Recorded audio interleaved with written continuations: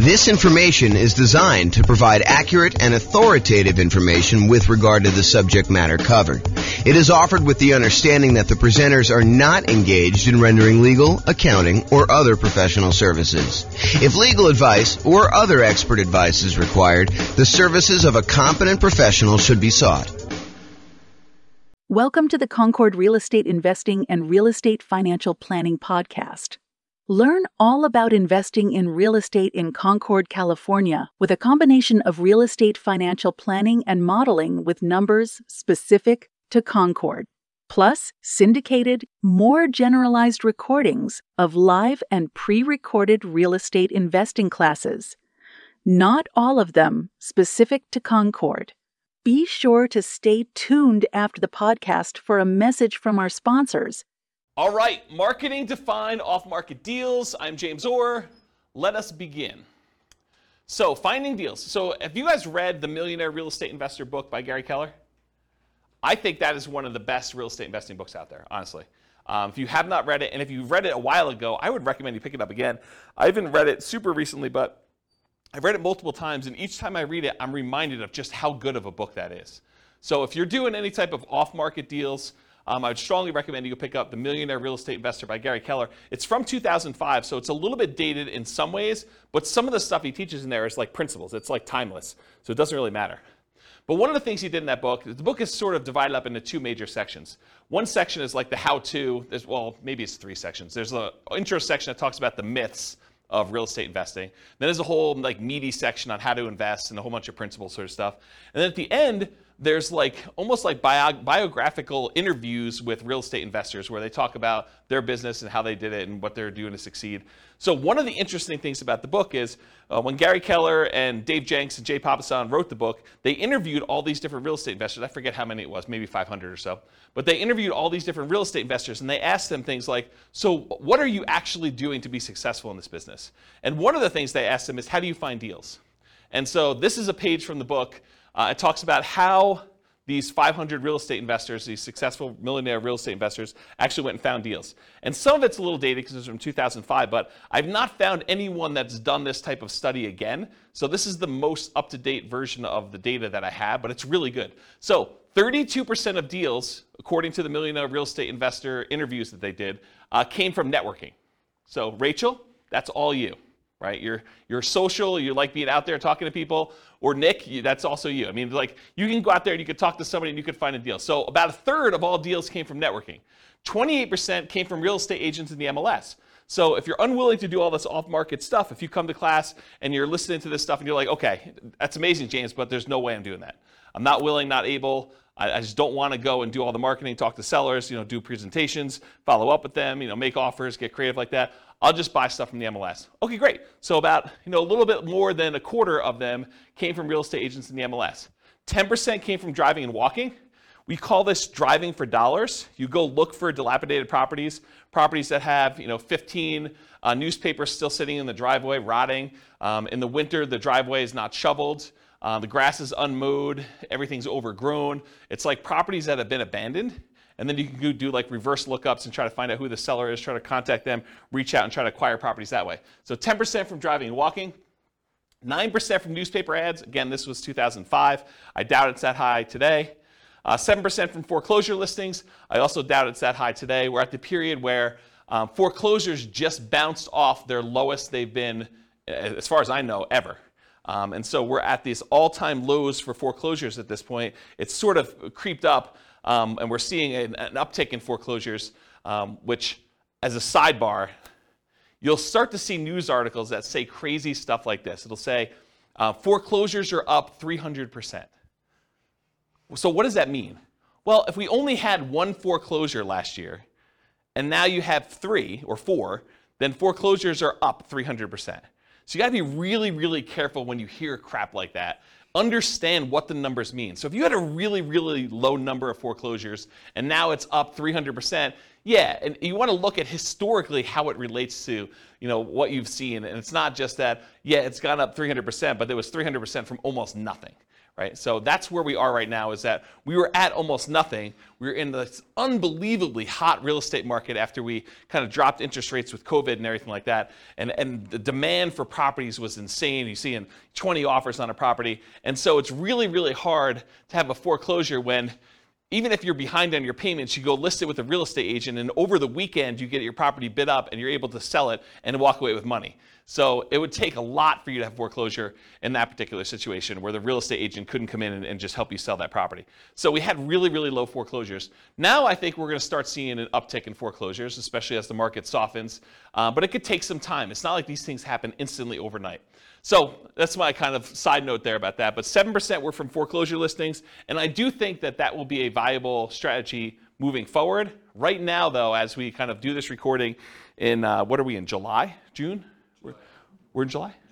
July 27th, 2022. We're at a low, and I expect that to kind of pick up. But it's really, really low right now. 4% came from for sale by owners. 3% came from the internet database research. 2% from targeted marketing, and 5% from other. So if you're kind of wondering where deals came from for at least these particular successful investors, that's where they came from. Any questions on this? All right, cool.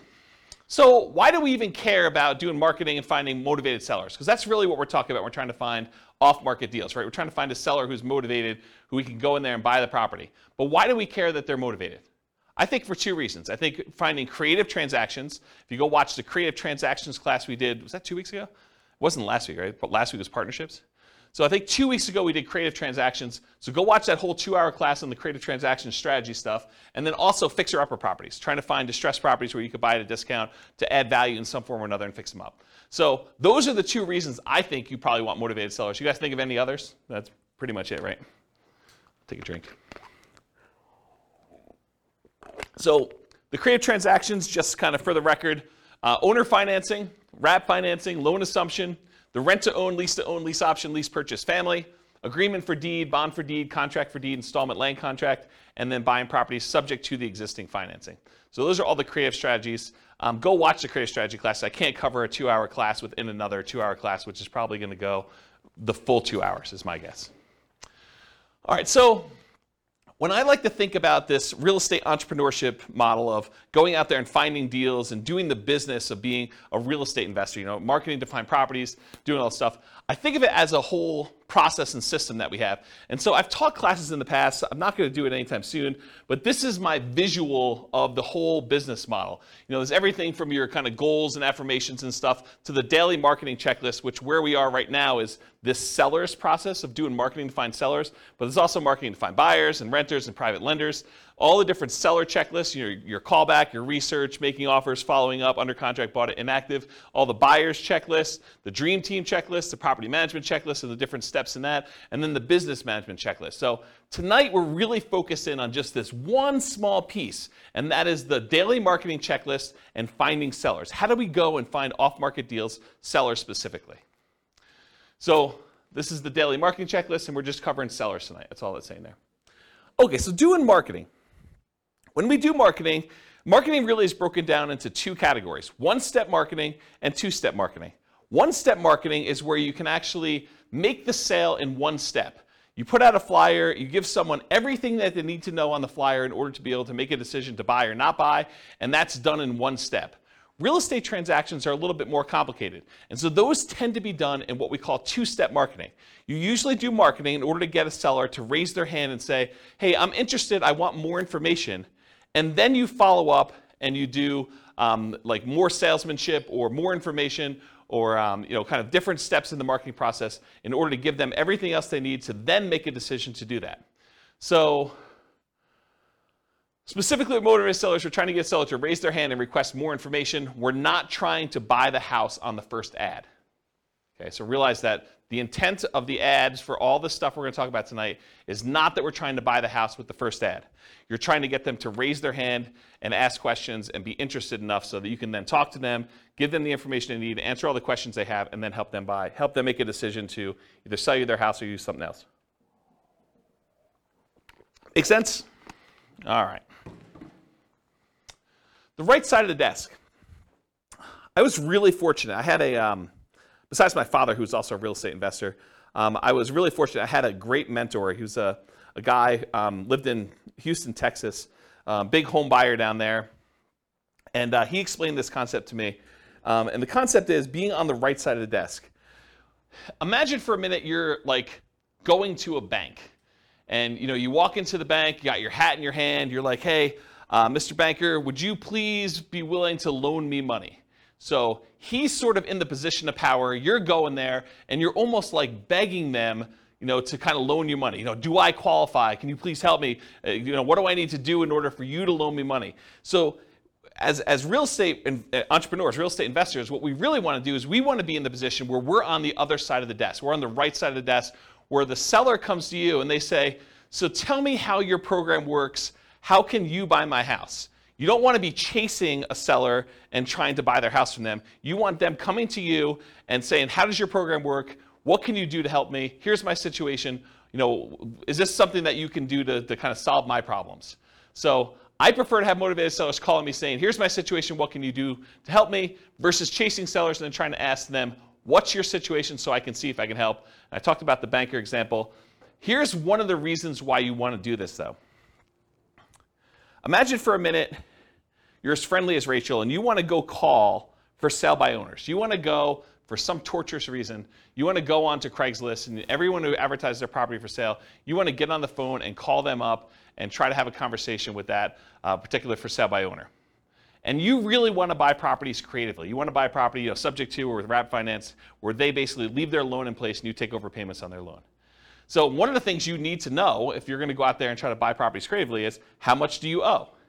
And imagine trying to get on the phone with a for sale by owner who is in the driver's seat because they're the one advertising, they're the one taking the calls, and you're trying to ask them, so, Mr. Seller, how much do you owe on the property? They're going to be like, what?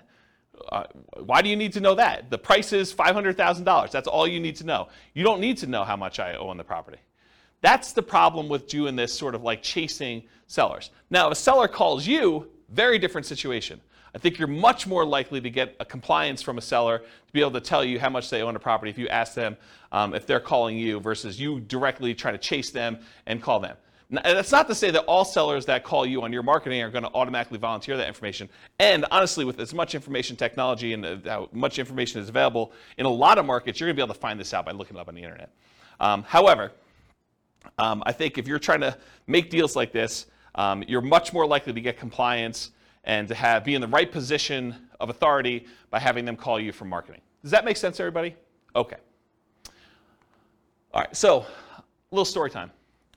So this was probably 2008, 2009. 2009, I'd hired a full-time assistant to help out with marketing in order to buy properties. And one of the things we were experimenting with, and it worked out really well, is we would put marketing out there, and when they called in from the marketing, we had them go to a live answering service.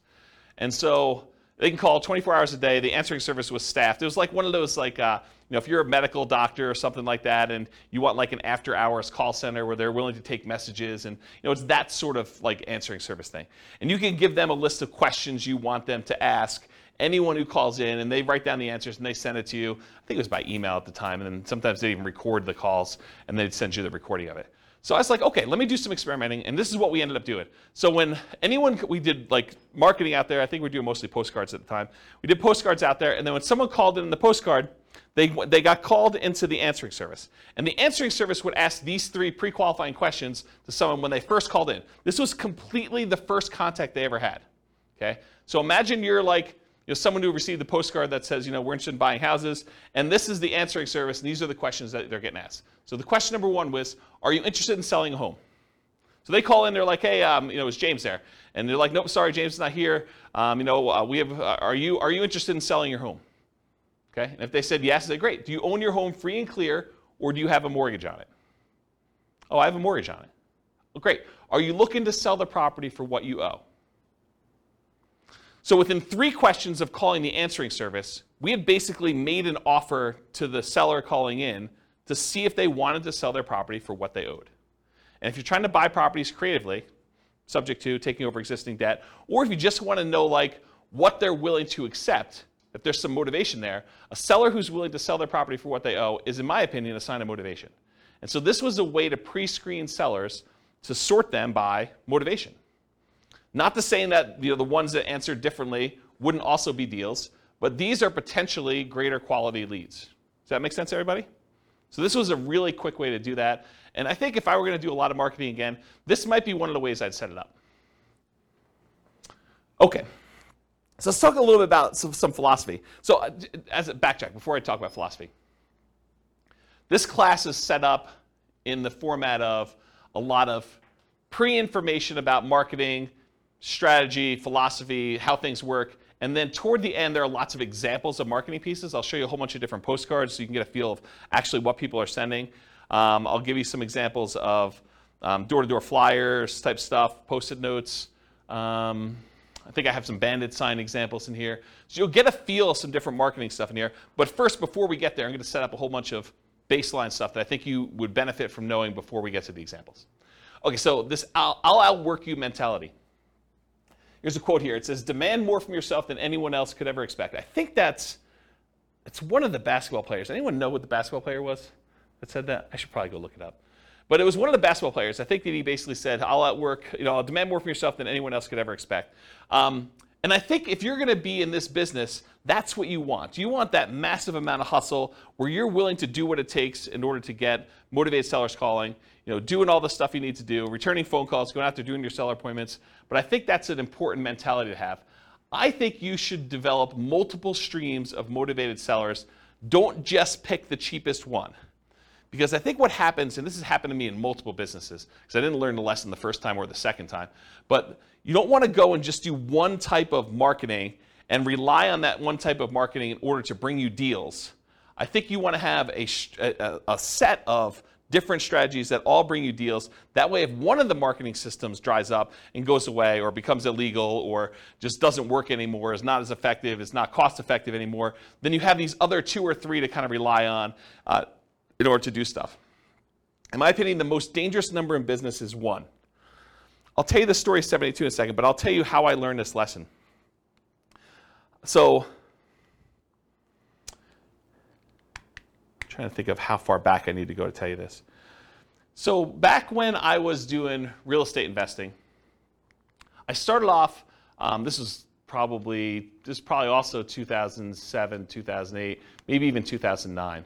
Somewhere in there, I was doing ads on Craigslist, and in my local marketplace, I could put up an ad on Craigslist, and if I renewed that ad every 3 days or so, I could expect to get a certain response rate. And I figured out to myself, hey, look, if I'm getting whatever it is, 1 or 2 calls a week by putting up this one single ad on Craigslist from sellers, then I could expect to do X amount of business. And I was like, but I really want to do Y amount of business, a lot more than what X was. So how can I go increase how many leads I'm getting from these sellers? And so I thought to myself, well, I could go post up twice as many ads, but you're already on there. You're kind of like fishing in the pond already. Maybe you put 2 fishing lines out, and maybe it works better. But I did some testing, and it didn't really work out the way I thought it was. I would get really good response on one, but if I did more than one, it just seemed like I was spamming Craigslist and doing it more than once. However, I could say, hey, look, I'm doing this here in Fort Collins. Couldn't I go and expand into Denver and put up an ad and actually do ads in order to find sellers in Denver? And the answer was yes. So I could go do Fort Collins and I could do Denver. I was like, well, if I'm going to do Fort Collins and Denver, why don't I go and do Colorado Springs as well? So if I do 1 in Fort Collins and maybe I'm getting 2 calls a week in Denver because the population is a little bit bigger. Maybe I'm getting another 1 in Colorado Springs or another 1 if I go to Pueblo. And I'm like, well, why am I just limiting myself to doing this in Colorado? Why don't I go and do an ad in Miami or something like that? And so I was doing all these different ads in all these different cities. And this is how we actually ended up doing the largest wholesaling company in the US. We were in 280 markets doing this wholesaling stuff. Is we were getting deals in all these markets and then marketing them and kind of selling contracts or in some ways monetizing them.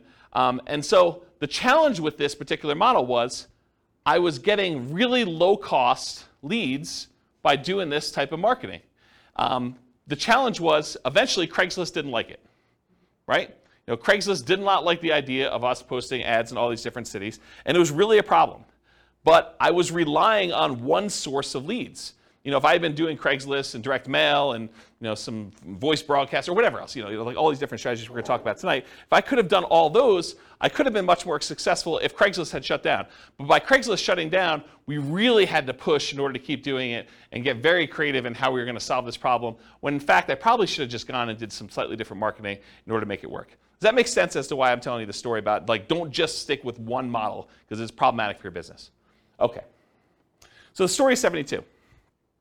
I'm going to kind of butcher this story. It's from Dan Kennedy, who's a famous marketing guy, not specific to real estate, but he's a famous marketing guy. And he tells this story about a dentist. And the dentist goes to a brand new town. He's never lived there before. He goes to town. He sets up a brand new dental office, and he crushes it. He's able to start this business. He operates it for a year or two, and then he ends up selling the business, packing up, moving to another town, and doing the same thing over and over again.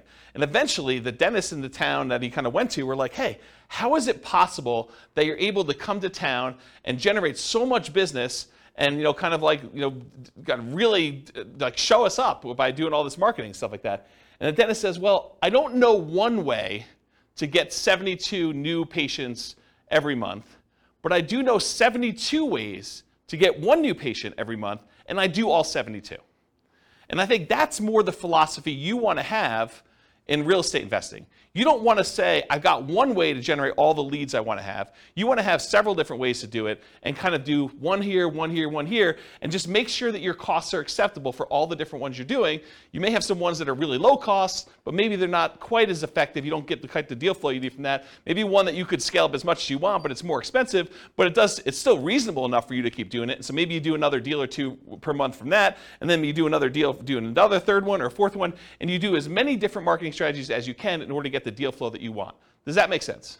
Okay. All right, so how much to spend on a marketing test? There's lots of exceptions to what I'm about to tell you, but here's how I think about it. If you're trying a new marketing method, how do you know if it's successful?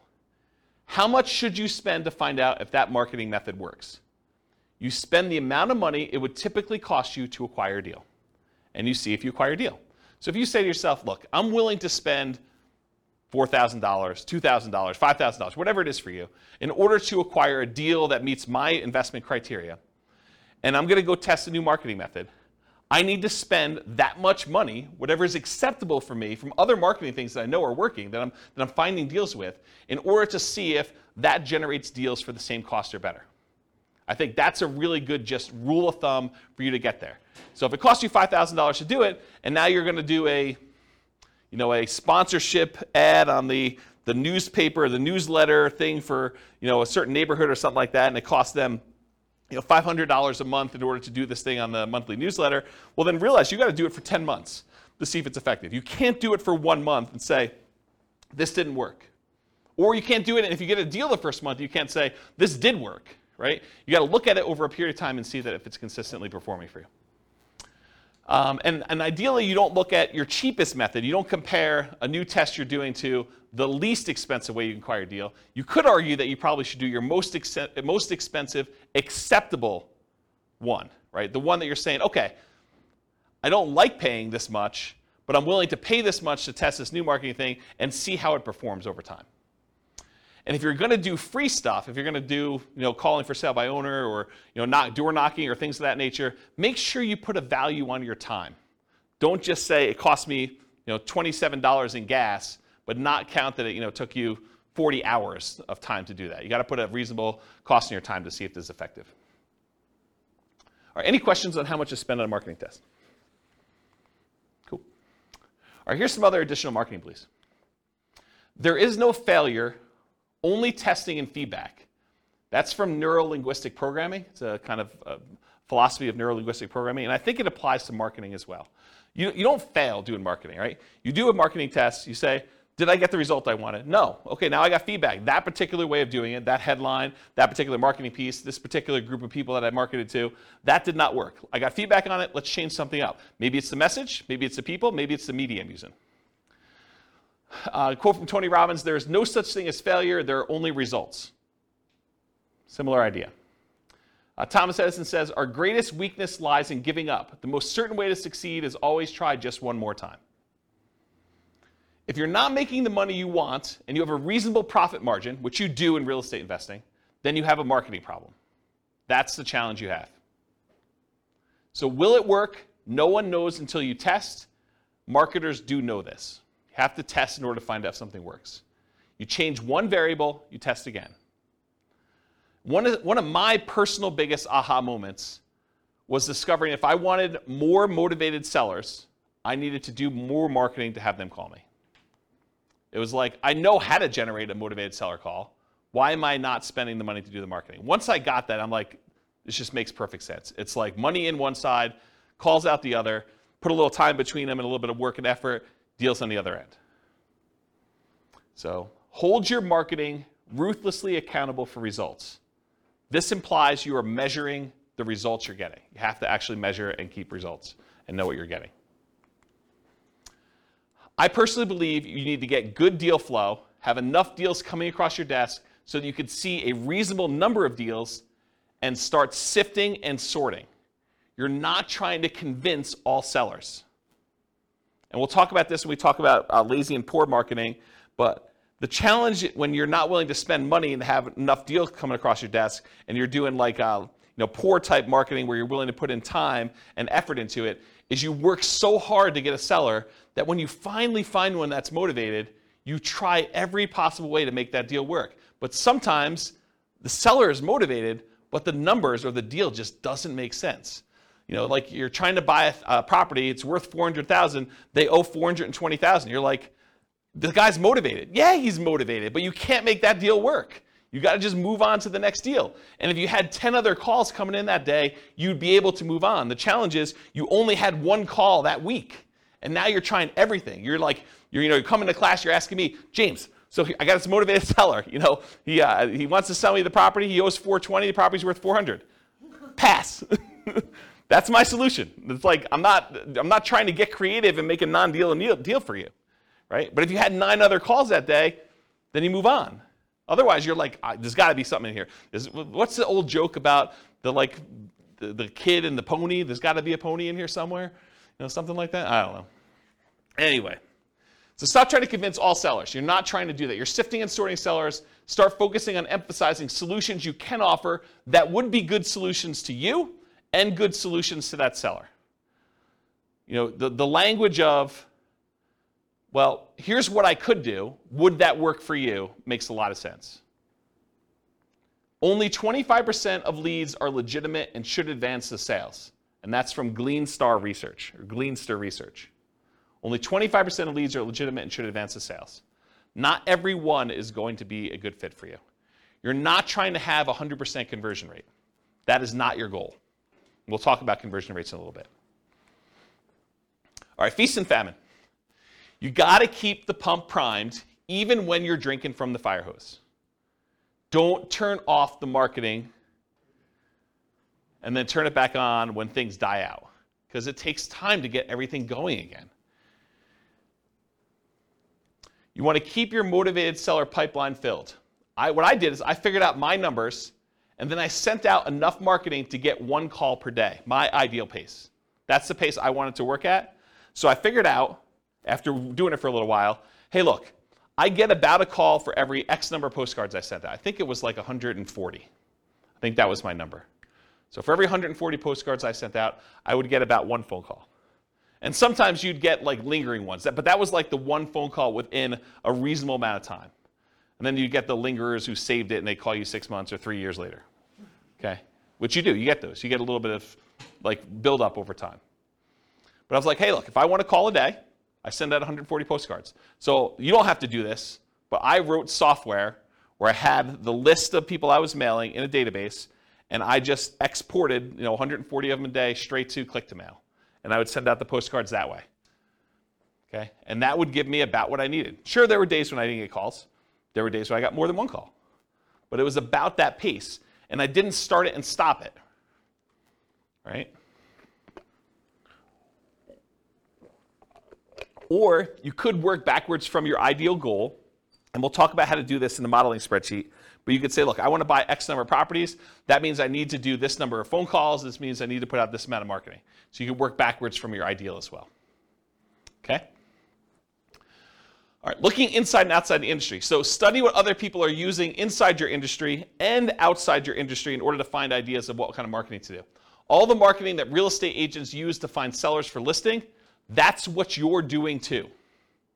If you ever thought about it that way, real estate agents are trying to market to find sellers who haven't yet raised their hand and say, I want to sell my property. And they're trying to find those so that they can help them sell their property and get retail price. You're doing the same thing. You're trying to find sellers that want to sell properties.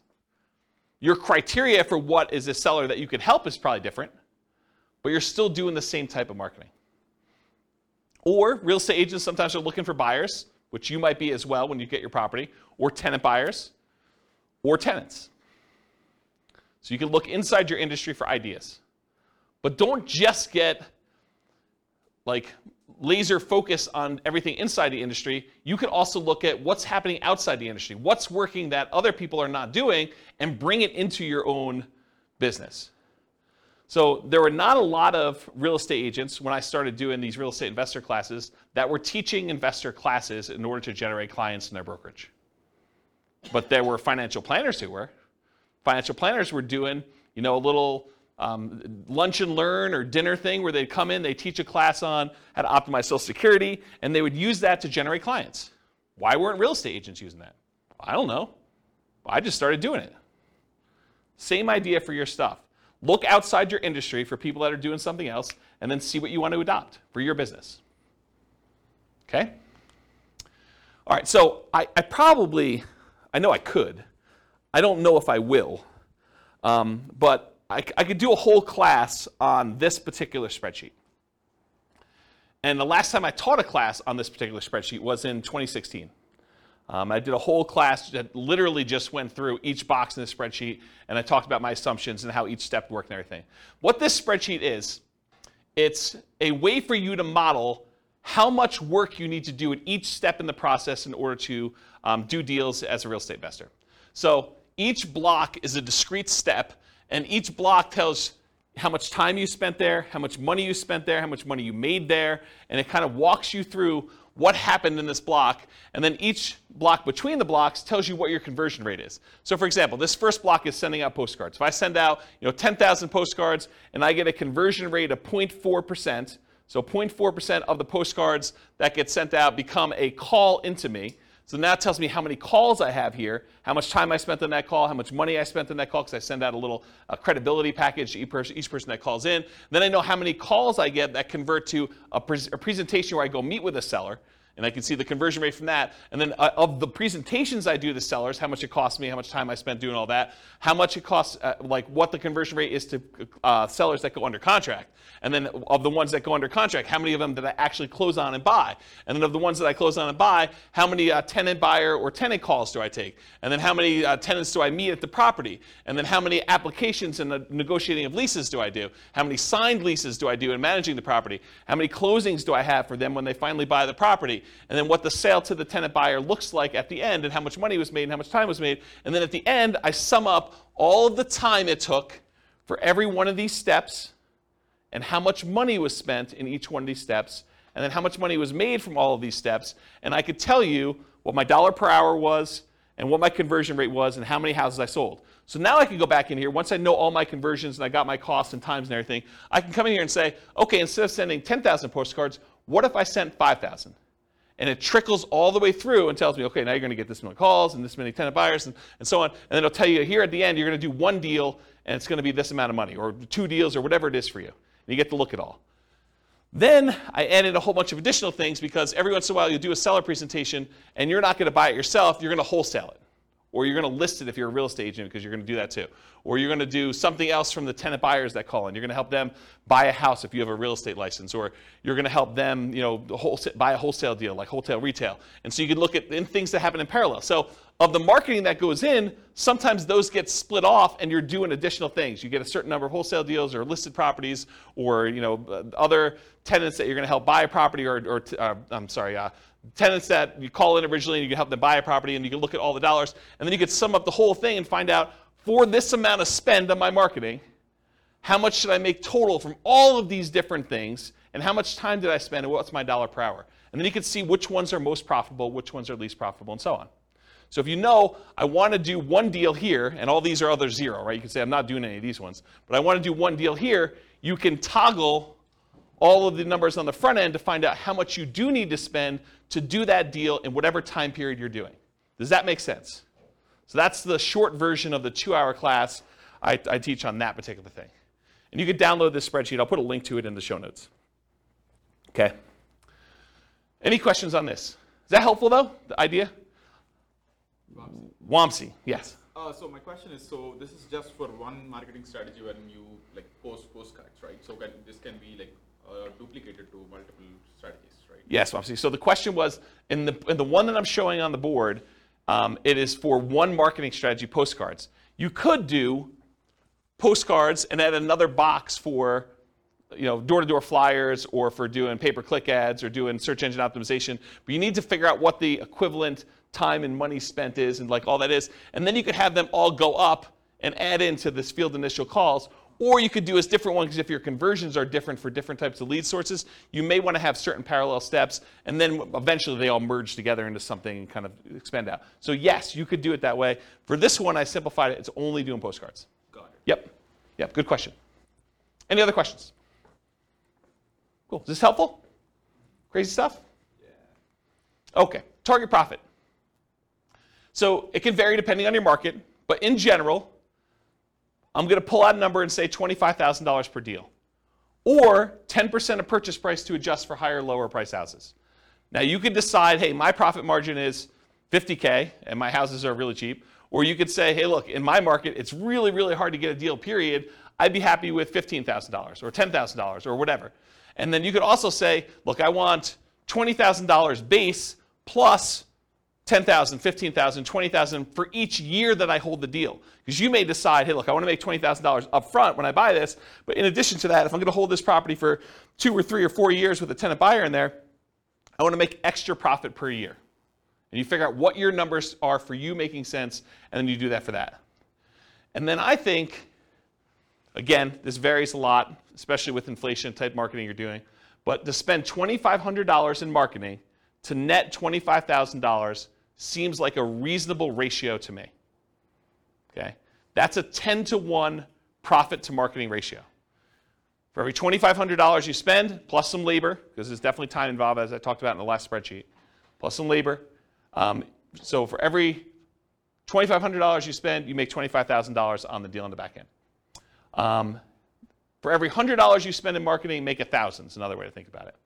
In a more normal market, maybe your numbers go up to 20-to-1. So $2,000 for every $100 you spend. And in really, really hot markets, it might be worse than that, right? You may have to spend more money in order to get a deal and still only make the $25,000. Okay? Any questions? All right, so goal. So if you want to do 20 leads a month, budget about $2,500 a month or whatever your marketing dictates that you do. You buy one house per month. If your goal is 40 to 60 leads a month, you budget $5,000 to $7,500 a month. You buy 2 to 3 houses per month. Now realize inflation, how hot or cold the market is, market temperament, may force these numbers up. Okay? Occasionally, someone will come to class and they'll be like, James, $2,500. I wanted to do nothing down deals. $2,500, that seems like a lot of money to do a deal. Well, if you were going to go buy a regular property and do a regular loan, just to get the loan, the cost to do a loan could be $2,500. Not including anything else. I mean, you're probably still doing a lot of these costs if you do it, but you're going to have like inspection stuff if you're going to do inspections on a property. You may have an appraisal done. May not have an appraisal done if you're just doing something creatively, but to do that. What's an appraisal run these days? $800, $900, somewhere in there? Just to do that, right? So $2,500 seems like a deal. Any questions on this? All right, motivated sellers for lazy and poor folks. So lazy methods are more time than money. You have more time than you have money. I'm sorry, lazy method. I was like, that doesn't make sense to me. Lazy methods are more money than time. I was like, yeah, that doesn't make sense. So more money than time. You're willing to spend money because you're unwilling to do manual labor in order to find motivated seller leads. It's easier to scale up in size. You just spend more money, you get more leads coming in. It's harder to scale up when you're doing poor marketing methods because you have a limited amount of time that you can spend. Okay? You sift and sort for great deals. You get enough leads coming in where you're just basically saying, this is what I can do to help. Does that work for you? They say no. Great, you follow up, but otherwise you move on. You're not trying to force a deal. With poor methods, you have more time than money, and you're willing to invest that time to find motivated sellers. It tends to be time intensive and therefore harder to scale. You tend to want to work or overwork every lead, leading you to try to make non-deals or bad deals into deals. There is some overlap between the two. One example is bandit signs. If you buy bandit signs, which are relatively inexpensive, and you go out there and you're manually putting them in yourself, driving all over town and doing 10 hours worth, that's more a poor marketing strategy. If you buy bandit signs, you hire someone else to go do it for you, that's more of a lazy strategy. Okay? All right, so here are the lazy methods. And I'll tell you which ones I've done. Billboards and bench signs. I have not done that. But you could go get a billboard that says, we buy houses, call this number. You could go get a sign on the bench where people are waiting for the bus that says, we buy houses, call this number. Car signs, I've not personally done this. I know a bunch of clients that have. But you basically get one of those magnetic stickers or one of the car wraps that basically says, we buy houses, call this number, we'll buy your house. We'll take over payments, whatever you're doing for your thing. We'll talk about marketing headlines here in a little bit. I've not personally done car signs, though. Direct mail, done a ton of direct mail. You could do postcards, you could do handwritten letters, you could do regular letters, you could do oversized postcards, you could do saturated mailings, geographic saturated mailings to entire postal areas. You could do targeted mailings to foreclosure properties. You could do ones to recently divorced people, bankruptcy, probate. There's all sorts of things we're going to talk about here toward the end. Websites, pay-per-click. I think I did some experimentation with pay-per-click early on, but I haven't done much with it. But you can do you could go onto Google AdWords, and you could pay Google to come up when someone searches for, sell my house fast in whatever your marketplace is. Voice blast and text blast, so you can actually hire a service, upload a bunch of telephone numbers for property owners in your area, and basically say, I'm interested in buying, or I'm interested in buying your house. And do that. You could do it either via text or you could do it via voice broadcast. I never did text. I did a bunch of voice broadcasts for a period of time. So we would do voice broadcast messages to answer machines and live answers. So we had 2 different messages. And then if people were interested in selling their house, they'd either leave a message or contact us back, call us back on a number. Newspaper advertising. I did a ton of newspaper advertising. It's actually one of the more effective ways in some cases.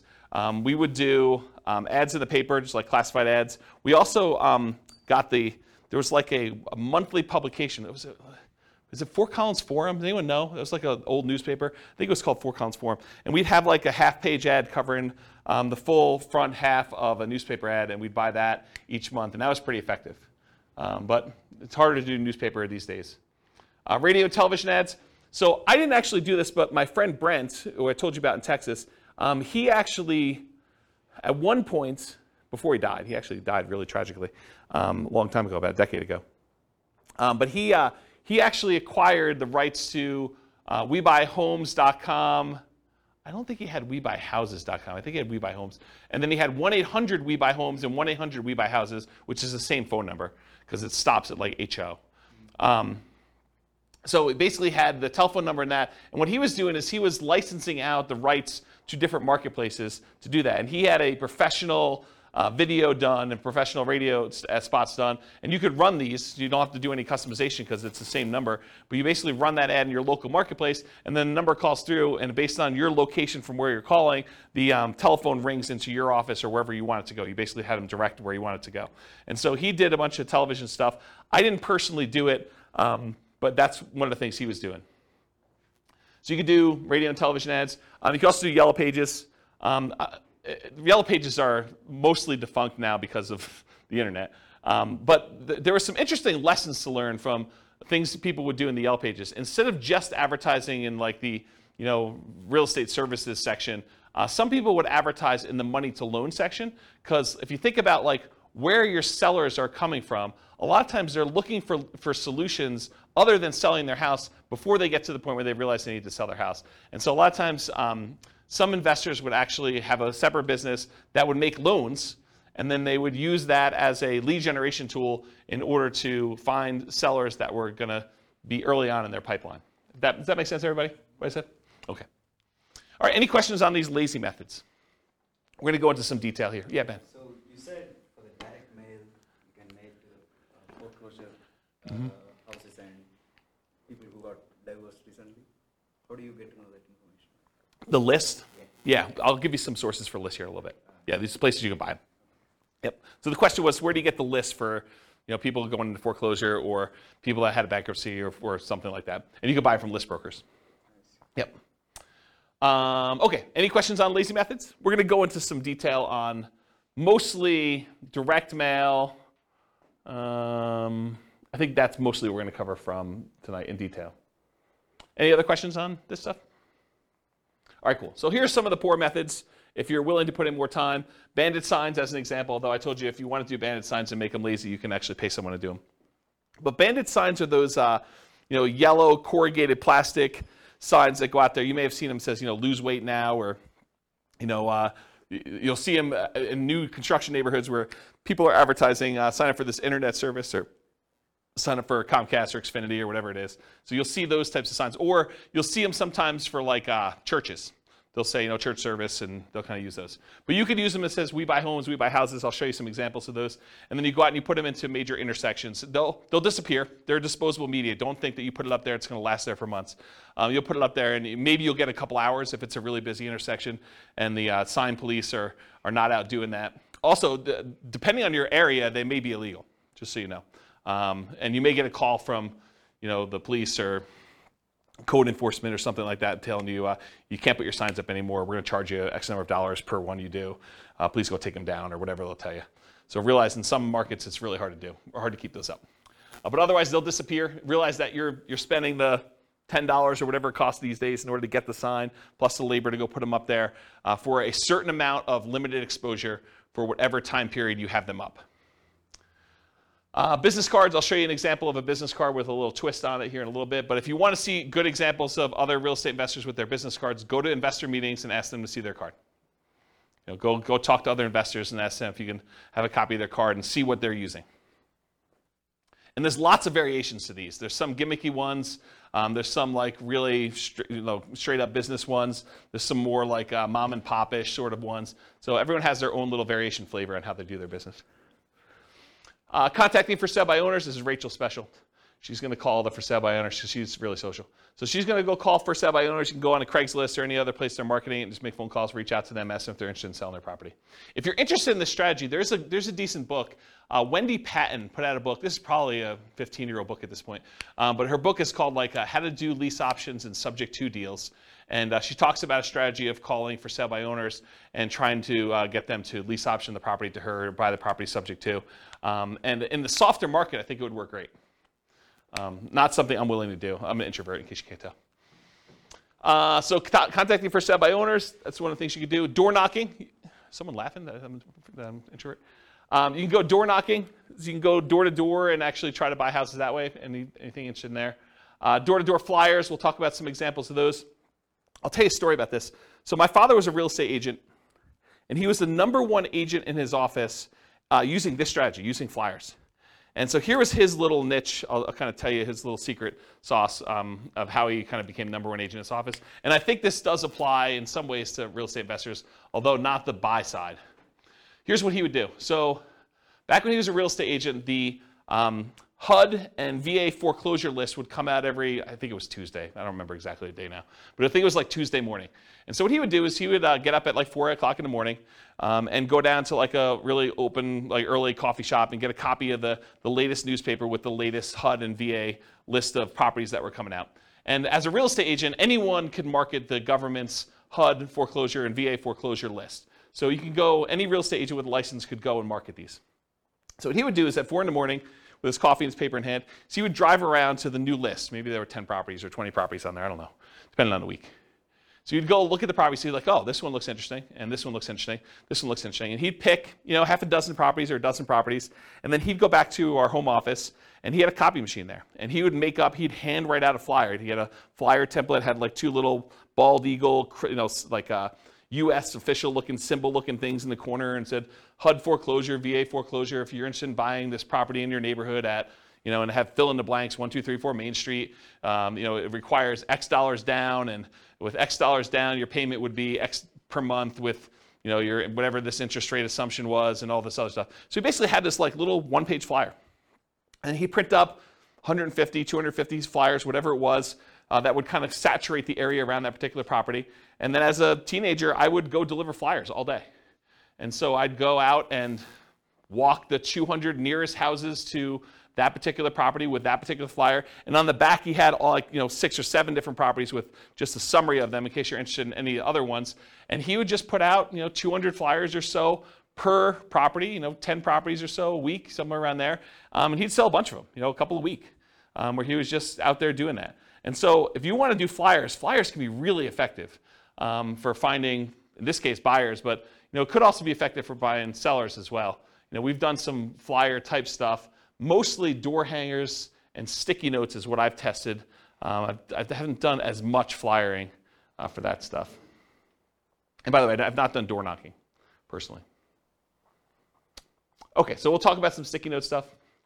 Driving for dollars, we talked about that, going around trying to find abandoned properties, dilapidated properties. Flyers and free flyers. So the flyer method we've kind of talked about, but the free flyer method I think is interesting enough. So for somebody who doesn't have a lot of money, you can go find 3 other businesses that are non-competing with you, the pizza guy, the car wash guy, the homeowner's insurance guy, whatever it is, and you could get them to each be willing to pay 1/3 of the cost to deliver 500 flyers to a particular neighborhood. And it's 1/3 because you're going to have 4 ads on that page, them 3 and you, but you're not paying. You're kind of riding free by coordinating this all with the 3 different businesses and having the printing done and having them delivered and all that stuff. So you charge them 1/3 of the cost to have all the printing done, all the delivery done, and you're kind of taking 1/4 of the flyer space in exchange for you organizing it. So you can have an unlimited flyer budget if you really wanted to, if you're willing to put in the effort and do manual labor to do that. Okay? Networking, we'll talk about an elevator speech here in a minute, but Rachel loves to get out there and talk to people, as does Nick, and he can go and find deals that way. Real estate agents, that's another way to find deals that doesn't require a lot of money.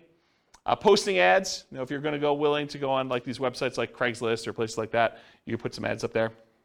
Promotional clothing, the We Buy Houses t-shirts and We Buy Houses, sponsoring the baseball team and stuff like that. You can also find real estate wholesalers and bird dogs who are willing to go out there and find deals, and then they'll sell them to you for a fee. So realize you can go do that.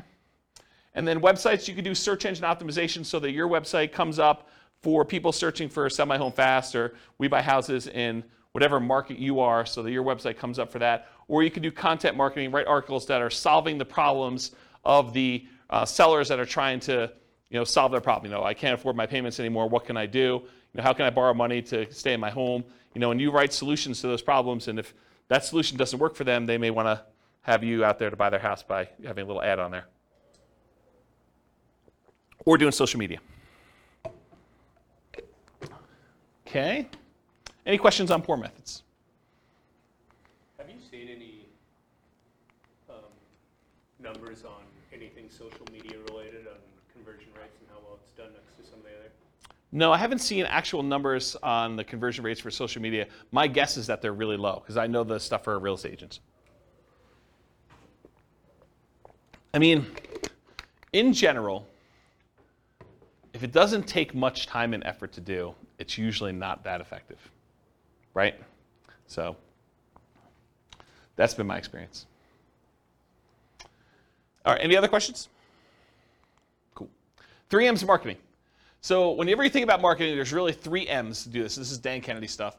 The market, who are you marketing to? The message, what are you saying to them? And media, how are you getting your message to your market? So we're going to look at each one of these in detail.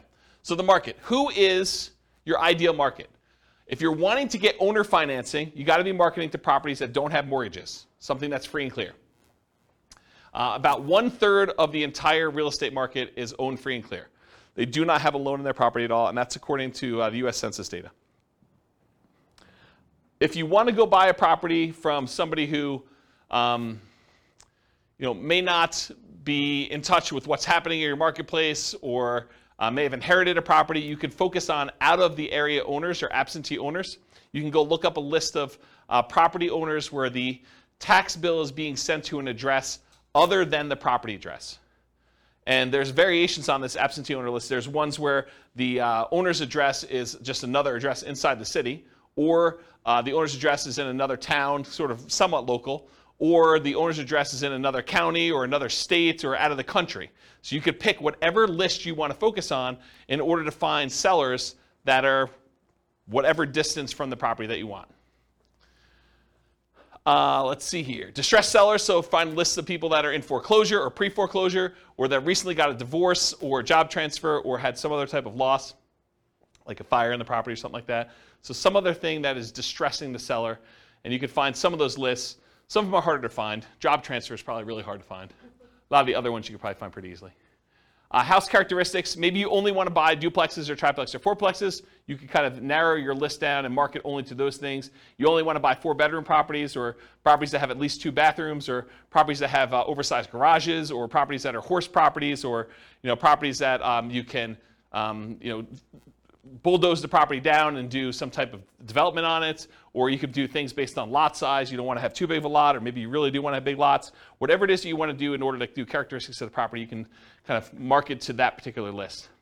And then anything other than that, bankruptcy, divorce, whether they're people who recently got married, probate, or assisted living, you can kind of focus in on whatever niche you're trying to serve.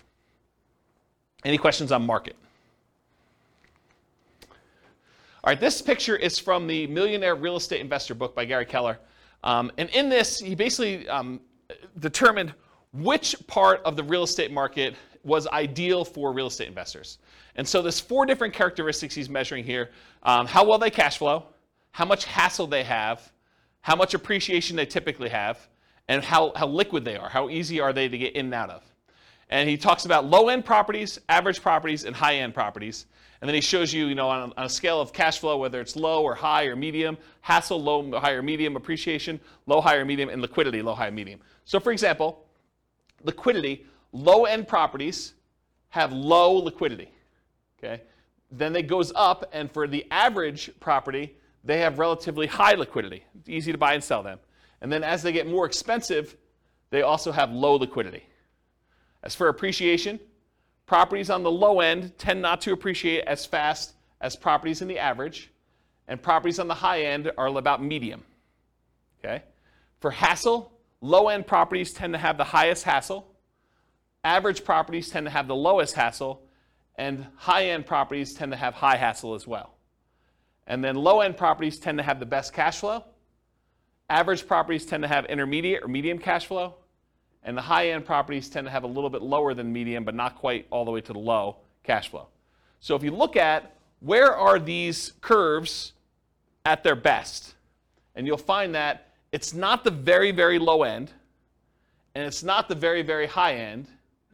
The great deals tend to be at like the quartile, about the 25th percentile of the marketplace, and good deals tend to be in this kind of like median section around the 50th percentile.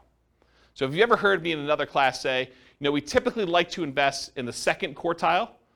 You don't want to be buying the cheapest stuff. Although, as I say this, there are niches where you could decide, hey, listen, my specialty is low-end properties, or my specialty is luxury properties. And you can make that work. But in general, the kind of sweet spot is that second quartile. Not the cheapest stuff, and usually below the median. Okay, so that's generally where it is. Now, does it have to, if you say, I don't buy, median's 500,000, I'm not buying 505, no, you can go a little bit above it, but you don't want to be crazy. Okay, any questions on this? Being in the middle of the market. Cool. All right, so here's some example motivated seller marketing headlines. You could do stuff like, we buy houses, or we buy houses cash, or we buy homes, or we buy homes cash, or cash for your house, cash for houses. Sell now for cash, cash now for your house. Sell your house in 9 days. Here's one I like. How to sell your house as is for a fair price on the date of your choice. Or how to sell your house for full price on the date of your choice. How to sell your house as is for a fair price in 9 days. Discover how to sell your house quickly. Sold in 9 days. We buy houses, we take over payments. Stop foreclosure, avoid foreclosure, facing foreclosure. We buy houses any condition or situation. We buy houses any price or location. So those are some different examples of motivated seller marketing headlines that you could possibly use. Nick? What's the 9 days? Why 9? Specific number?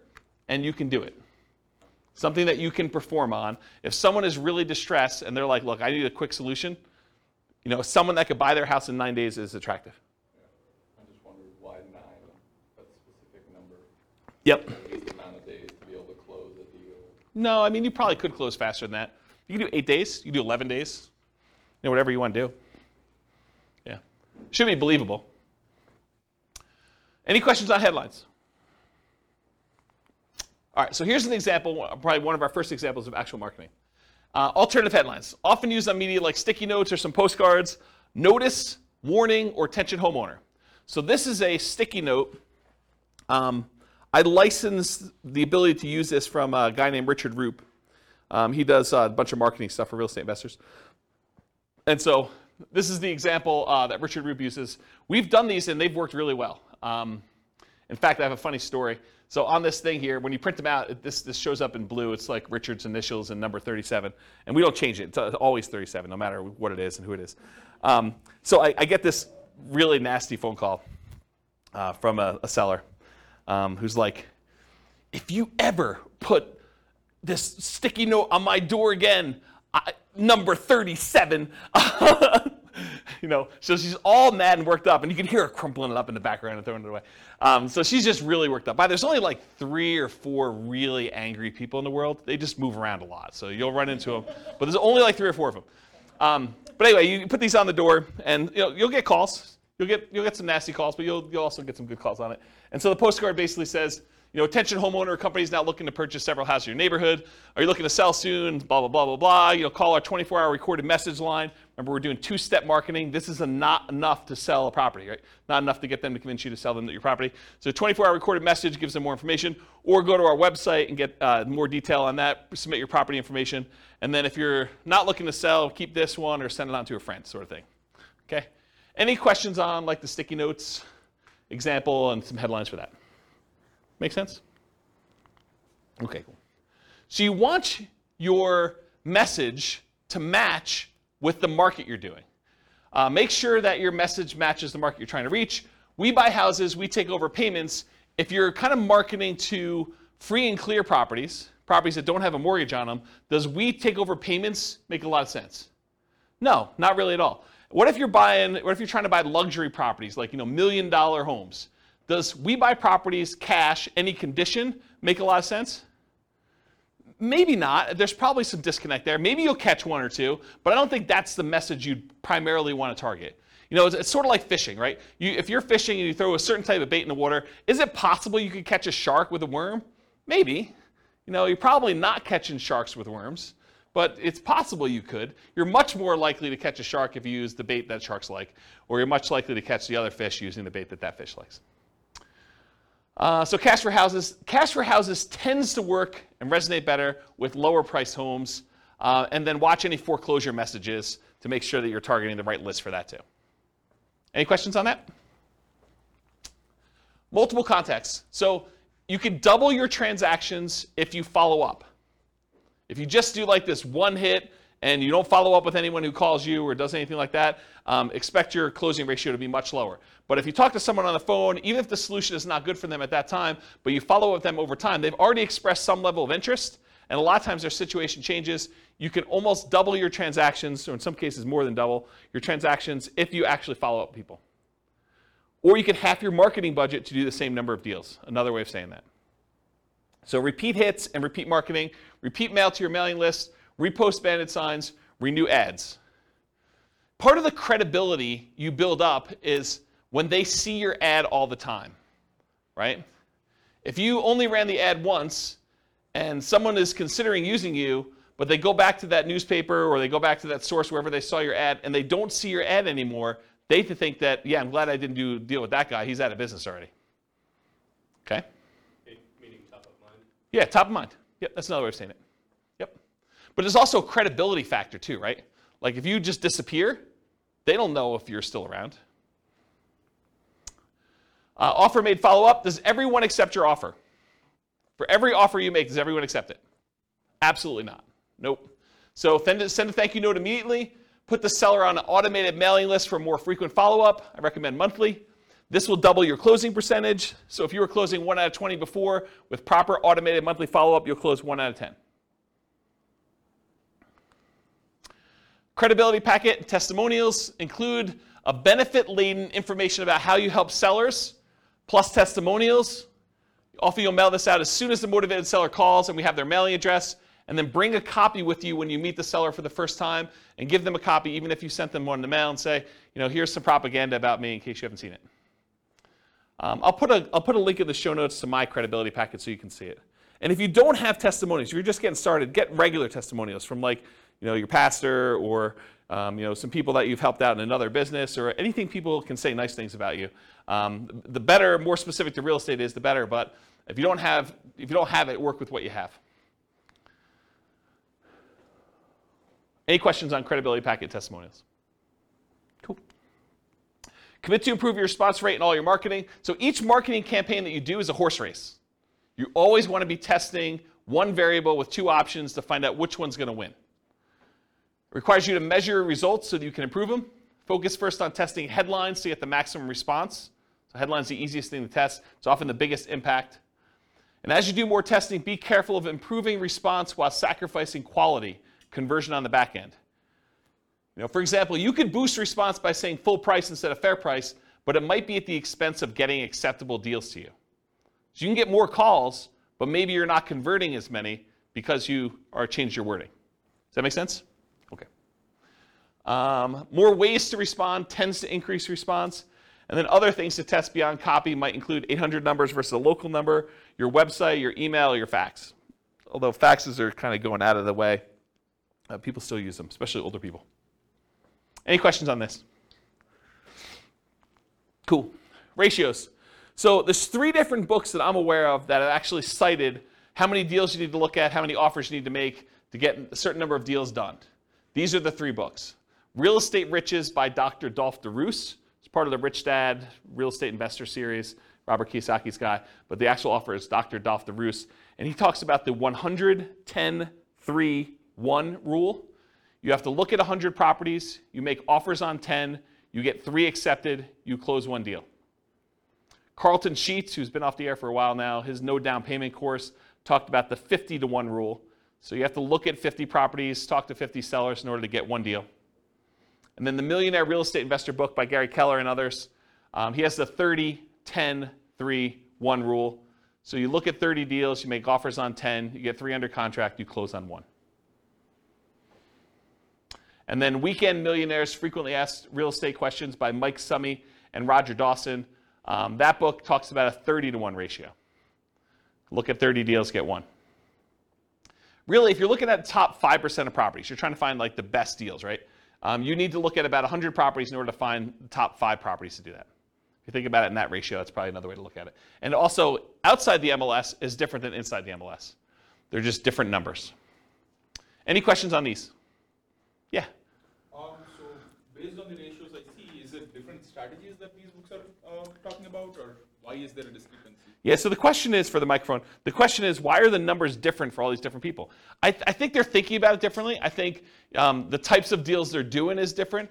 I also think these aren't exact, right? It's hard to give a number when you're teaching students, because these are all people teaching it in the book, right? It's hard to give a number when I'm the one doing the presentation versus you doing the presentation versus Bill doing the presentation, right? You may be able to close 1 out of 5 because you're amazing. I may be 1 out of 20 because I'm incompetent. And Bill's just sort of between us, right? It could be all over the place. So the numbers are sort of just a general guideline to begin with. And I think looking at them, they're pretty close, right? I mean, they're not that far off. So. But is 30:1, the book that says 30:1 necessarily good than the book that says 50:1? So the question is the book 30:1 a better book than the one that does 50:1? No, I don't think so. And the other thing I'll add about this is, let's say you come to me at a class, you say, James, I don't know what you're talking about 30:1. I'm closing every 2.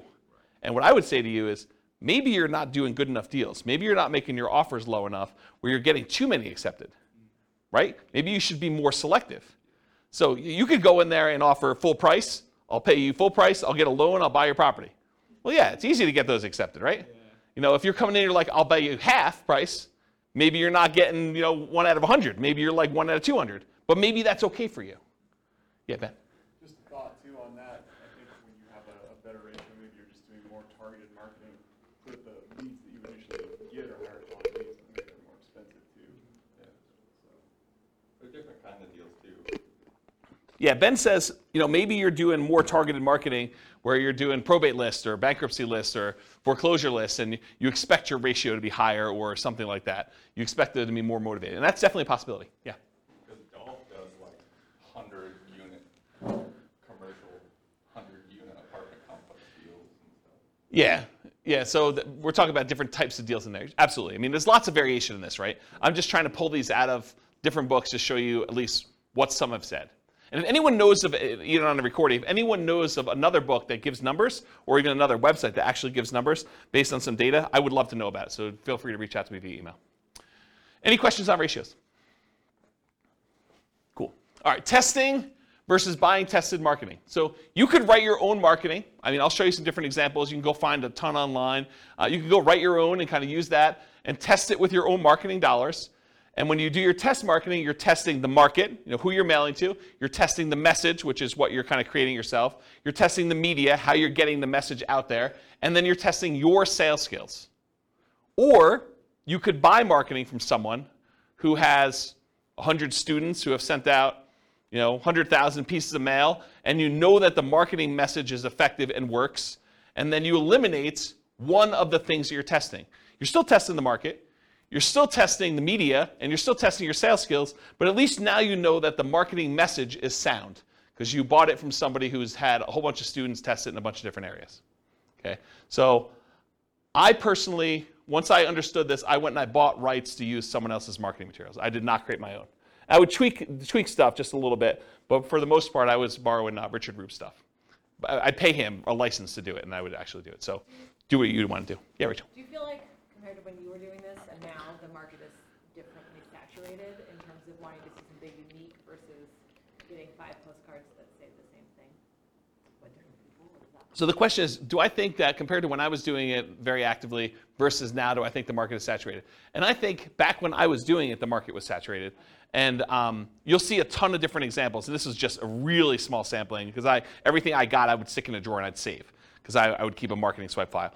And so I would look at all the stuff that came, and you'd see people that obviously were subscribing to stuff, but it was less common than you'd imagine. A lot of people would create their own crap, and they'd send out their stuff. And some of it was really good, some of it was really bad, right? And you could sort of see this. And then you also see, when you own properties for a very long period of time, you see longevity. You see the people that are mailing every 3 months and how long they've been in business. And you see the kind of fly-by-night, oh, this person only ever mailed me once sort of thing.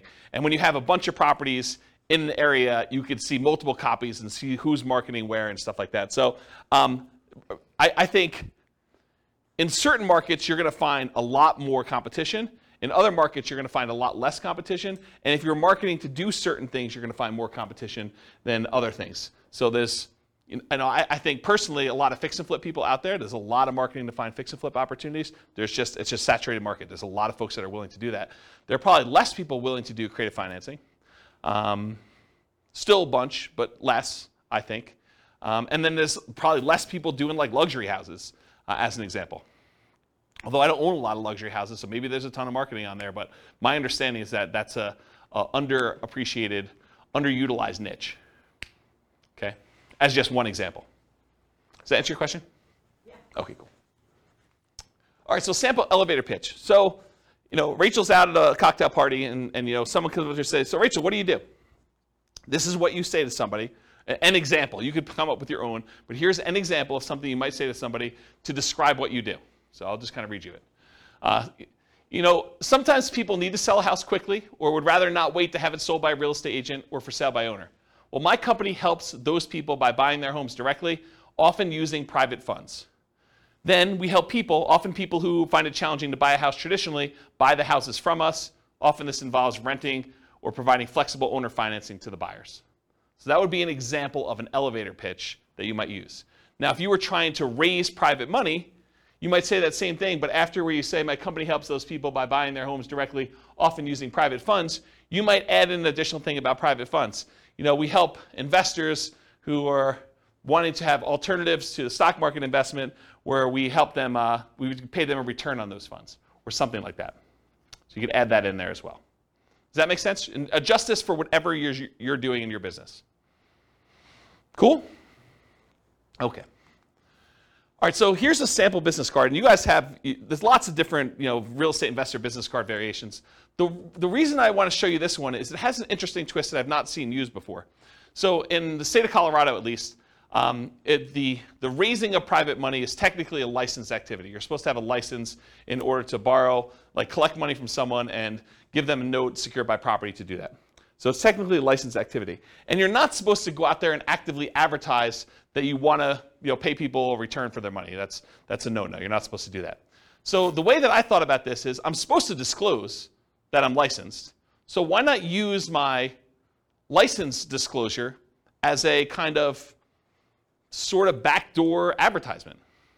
So for my business card, the front of the business card looks like a traditional, I buy houses and apartments, private real estate solutions, has my contact information on there, my name, that I'm licensed, professional real estate entrepreneur, has my address, my website, and my email address on there. Nothing surprising about there, and this really kind of grinny photo on there, which people have told me I look a little crazy in that photo, back when I had hair. And then on the back of it, it says, licensing disclosure for private investors looking to earn returns from private real estate notes. So this is my disclosing to them that I have a license and how the license works. And so it says, notice, the company name is a mortgage broker-dealer licensed by Colorado Division of Securities to create notes paying interest secured by a deed of trust on real estate for private individuals seeking those investments. James Orr is a licensed mortgage sales representative for that company. So this was a way to sort of advertise for anyone who is interested in that I am licensed and I do those things. Does that make sense? I've not seen anyone else do that. So I thought it was kind of an interesting way to do it. Any questions on this? I will get a beverage. Okay. And if the creepy photo wasn't enough on the front, it's faint on the back. Yeah, right? It's like my hypnotic stare. Hypnotic stare, creepy hypnotic stare. Okay, so here's some sample bandit signs. And you've seen these, right? We buy houses cash, fast. I buy houses, fast cash. And these are not you don't buy you don't usually buy the blank corrugated plastic and then handwrite these on here, although you could. You typically have them printed with the handwritten stuff on there. Then we buy houses, we take over payments, says telephone number. Need to sell your house fast, we buy houses, telephone number, any condition, any situation. And then avoid foreclosure. And you'll see some with black. Most of the time they're black and yellow or red and yellow or red and black, things like that. And I just put the McDonald's one out there because I thought it was funny. I think that's probably Photoshop. That's probably not real. All right, any questions on bandit signs? Examples? Cool. All right, buying for motivated sellers in hot markets. So avoid the obvious seller like the MLS and for sale signs ads when a market's really, really hot, because often you're going to be outbid by owner occupants on those. If you got 20 offers seen on properties, you can kind of knock your head up against the wall if you want to, but I don't know. Probably do better things with your time. Run ads, send direct mail, and do flyers. Target niches like high equity, probate, divorce, absentee owners, burned out landlords, etc. And then be willing to spend 3 times as much in marketing to find these deals. It's a premium you pay for buying in a hot market. Network and seek referrals. Solve problems. So sellers don't give away equity. They don't give you equity. What do? They trade their equity for solutions to problems. They're not giving you $20,000 or $30,000 or $40,000 in equity. They're saying, hey, look, I got this problem. I need a solution. I'm willing to trade you this equity for a solution to that problem. And then be willing, in some cases, to pay full retail with creative terms. That's one way you can deal with hot markets. And we're sort of coming out of a hot market right now. Fed just raised interest rates again today by 0.75. It's a second or third increase. Third increase, yeah. So they're trying to slow down inflation. They're trying to fight inflation. And one of the ways to do that is adjust interest rates, which slows down the real estate market, and a lot of things are tied to the real estate market. All right, any questions on hot markets? Cool. All right, let's talk a little bit about direct mail. I like direct mail. So what are the pros and cons of doing direct mail? So I'll just kind of share some with you. You have a lot of control when you do direct mail. You do a lot of testing. You control when it goes out, how it goes out, all that stuff. Your coverage and reach, you can have really good coverage. You can have really good reach by going, long distance. You do stuff local. You can focus on a lot of different things. There's a lot of flexibility. You can put out a large amount. You can put out a small amount. You can put out a small amount all the time, like every day. You have pretty good impact, especially if you have really good ads. You could change the size of the ad to have really big impact, or you could do postcards and do a lot of them. It has a pretty historic response rate, and with the movement of a lot of companies away from direct mail, there are less people competing with you in your mailbox. You show up alone. Versus someone goes online, you do pay-per-click, or you try to compete with SEO, and you want to come up for, sell a house fast in whatever your city is. Realize that you're not the only person trying to come up for that. There's other real estate agents, there's other investors, and so now you're competing with the 4 or 5 or 10 or 15 or 20 or 30 other people there. With a postcard, some days you're the only one that shows up there. Sometimes it's, you're the only one that shows up that month. So you definitely have a lot of ability to show up there without competition. You have selectivity. You can decide who you want to target versus having to hit a lot of waste, a lot of different people there.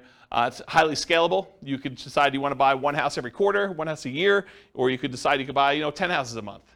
Whatever you want to do. This is a very scalable type of thing with direct mail. It's relatively inexpensive to do. It's proven.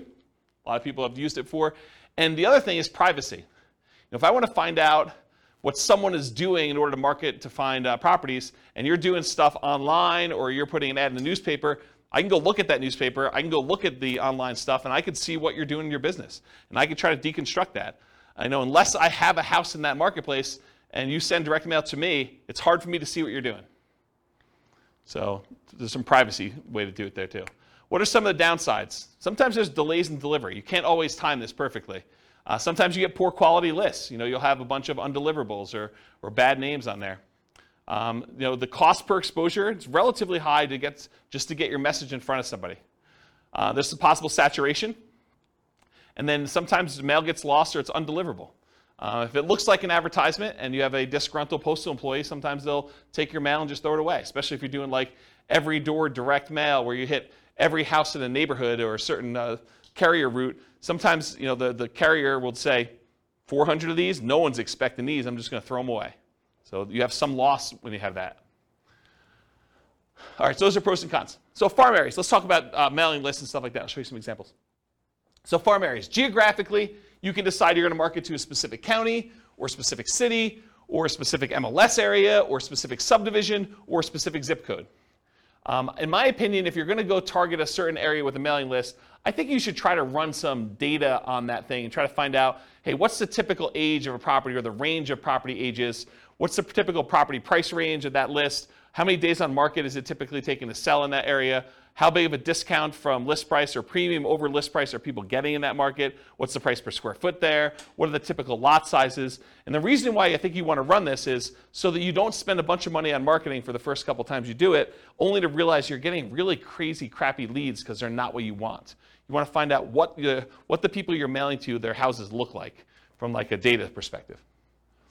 Your own ones or ones around you, so you pick geographically. You don't have to do local. You can decide to buy outside another market if you prefer.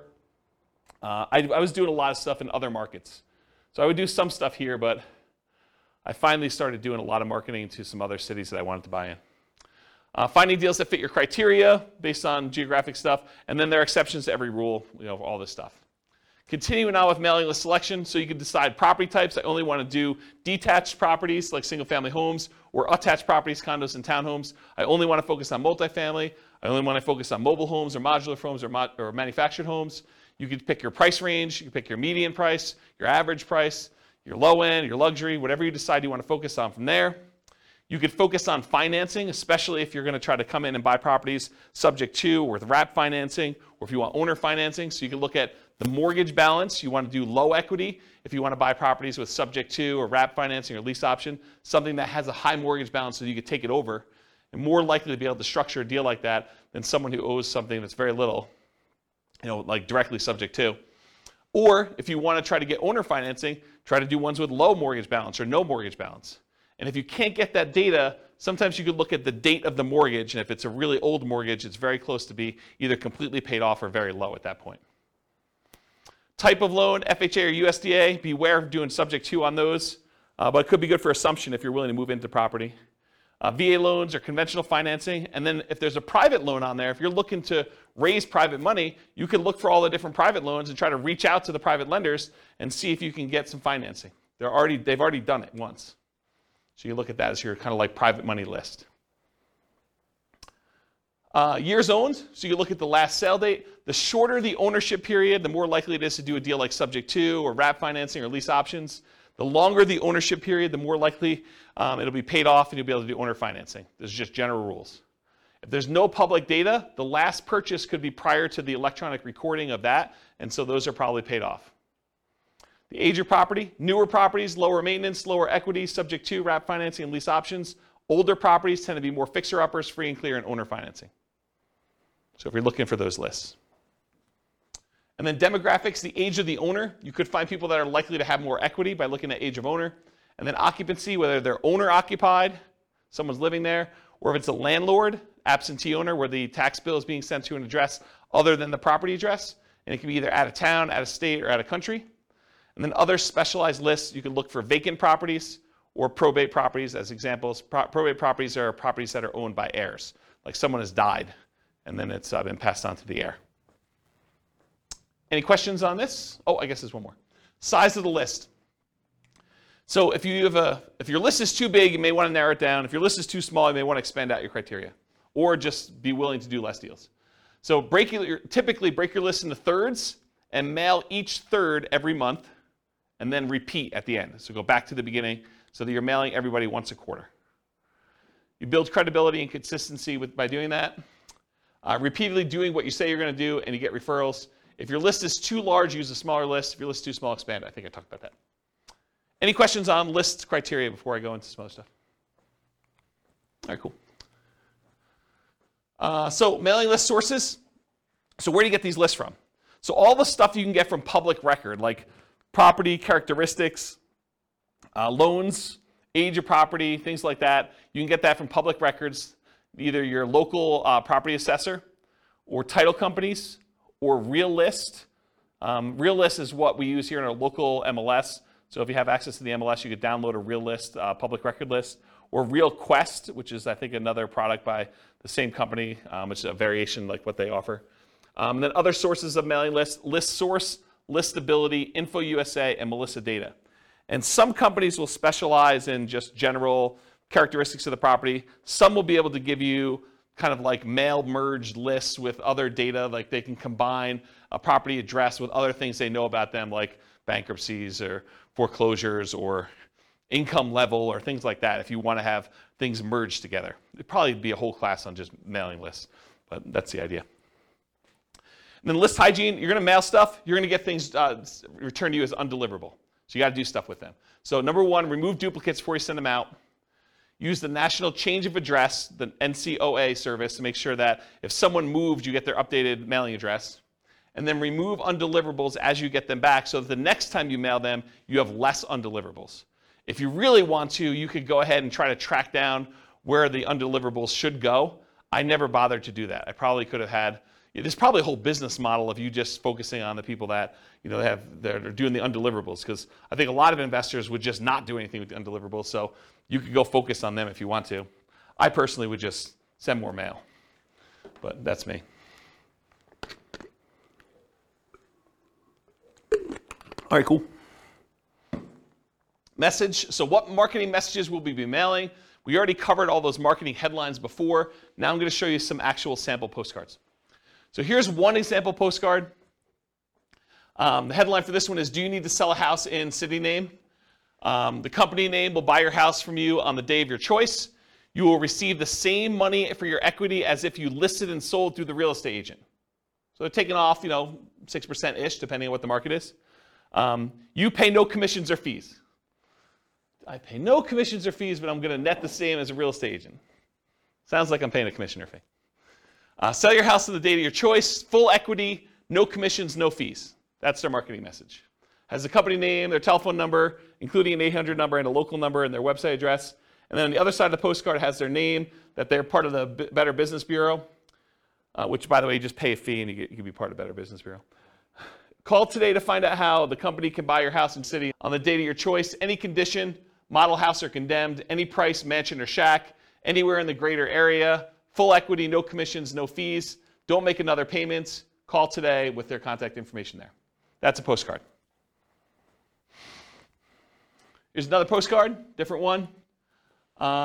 Dear so-and-so. Oh, this is from me. This would be interesting. So my investor group is interested in buying your property located at blank in city. We buy several houses each month, and we're looking to buy more in this area. So what did I just do? I borrowed credibility, right? So if you're brand new and you're part of an investor group, maybe your investor group buys several houses, right? So now it's not necessarily you. If you're a brand new investor, you can do this. Should you have any interest in selling quickly and easily at a fair price, please call us at telephone number. If you get my voicemail, please leave a message for a prompt return call. When you're ready, I'd be glad to meet with you, inspect the property, and let you know exactly how much we can pay. You can also visit us at website address to submit a property information form and get the ball rolling. We have purchased hundreds of properties throughout our area since a date, so you may be a perfect solution for you selling your property. Call or visit our website to learn more about how we can buy your house as is on the date of your choice. Thank you. My telephone number, my name, my telephone number. I also have my website address there. And it says, P.S. if you're not interested in selling now, please keep this card for future reference. And then I make a disclosure at the very bottom in smaller font. Licensed broker and investor not intended to solicit properties already listed for sale. So this is an example of a postcard I would send through Click to Mail. Any questions on it? Here are some handwritten letters. Dear so-and-so, I'm currently looking to purchase a property in the blank county area. I've looked at several properties in the area, and I'm seriously interested in purchasing your house at blank. Do you really think they looked at properties in the area and that they picked mine out? Yeah, this is the challenge, right? Like, I think you lose credibility with this. A few good things to make an easier sale are, 1, the condition of the property is not important. 2, no realtor commissions. Why pay a commission if you don't have to? 3, I will pay cash and purchase in as-is condition with no bank inspections for termites, roof, electrical mold, etc. Is it really the bank doing that? Not really, but I'm being critical. I should be less critical. 4, our closing time is fast and flexible. You will not need to do any fix-up work if you are interested in selling. Please feel free to call me on my private toll-free number, which is this telephone number, and sincerely their name. What's that? It feels like an old letter. Do we say toll-free anymore? Yeah, probably not. Probably not, right? I do say area. Yeah. Here's another one. This one's not handwritten. It has a date and address and regarding a property address. Dear so-and-so, this company is interested in purchasing the property listed above. We will buy the property in its as-is condition. You will not have to make any repairs or improvements. We will make a cash offer to ensure there will be no problems with financing. You will not have to pay a real estate commission, and we will close around your schedule. Thank you for your consideration. If you're interested in selling the property referenced above, you can contact me directly at a local telephone number. Best regards, their name and their company name. Here's another handwritten yellow letter. This one was photocopied onto this. So, and then they had, you could tell the ink was different, so they would photocopy it, and then they'd write the name and the address separately. So everything else was photocopied, but then it was handwritten in the same ink color. So dear name, hi, my name is blank. My wife and I would like to, by the way, is this a male handwriting or female handwriting? Yeah, but it says my name is male name, right? I think you lose a little credibility there too. It's possible it's male handwriting, but this looks like female handwriting to me. Does it look like, anyone think it's male handwriting? No one in the room. Okay. What's that? I was kidding. I said, are you saying men can't have nice handwriting? No, I'm just, maybe, yeah, I guess that's probably inappropriate. Okay, I take it back. What's that? But do you think it also, people would lose, I think, I've thought about saying my husband and I, but I think as a female I would lose credibility in a lot of. Oh, I don't know about that, and I probably shouldn't touch that one. I don't know. I mean, the world's unfair. It's unfortunate, but maybe. Yeah. Yeah. Please call us at telephone number. They give multiple numbers. They also include their fax number and their email address. Please call. Thanks. And they've got his initials on there. This is a big national chain. This is a version of their letter. It's got the address, dear, certain names. Records indicate that you are, oh, this is actually a really instructive letter. You should really read this one. Records indicate that you're the owner of the property at blank. Are you interested in a cash offer for that property? Our business is buying and selling houses and multiple house packages. We rehab and resell houses, and we sell property to other investors. So they're telling you they buy houses, but they also say, hey, look, if you got more than one, we'll buy all of them, right? They're telling we'll do the package. We rehab and resell them. They're telling you what they're doing, and then we resell them to other investors. Well, that's pretty interesting. We only buy houses at a discount. They're disclosing that up front too, right? But when we buy them, we pay cash. We pay most normal closing costs. We take the house as is. You don't need to do any repairs, and we can close quickly if you want us to. If you're interested in selling and would like a quick cash offer on the house at blank, please call 800 number 7 appointment to see your home. We maintain a very high professional standard. We maintain very high professional standards in the conduct of our business. We believe in making a positive contribution to our community. Please call toll-free number. Excuse me, if you're interested in selling your home, if you have any questions, thank you for your time to review my letter. Sincerely, their name. P.S. We pay cash and most normal closing costs for properties, and we could pay quickly if you want us to. Are you interested in selling your property at blank? Please call this number. So the P.S., which is the second most read part of the letter, is just another offer. It's basically repeating the offer. That's pretty instructive too. PPS, which I guess is the second P.S. in the letter, not ready to sell today, then please keep this letter with the important real estate documents and call us when you're ready. Interesting, right? I thought that one of the things I liked about this one is they're telling you we're looking for a discount. So are they going to get a higher volume of calls or more qualified calls? More qualified, right? Yeah. I bet they paid a lot to have that drawn up too. Yeah, like tested it and professional copywriter sort of thing. Yeah, and this is what's great. Like once you get a copy or a couple copies of these, you can modify it to your own stuff, right? Like don't copy it verbatim, but massage. Kind of use this as a guide and then write your own. Here's another couple postcard samples.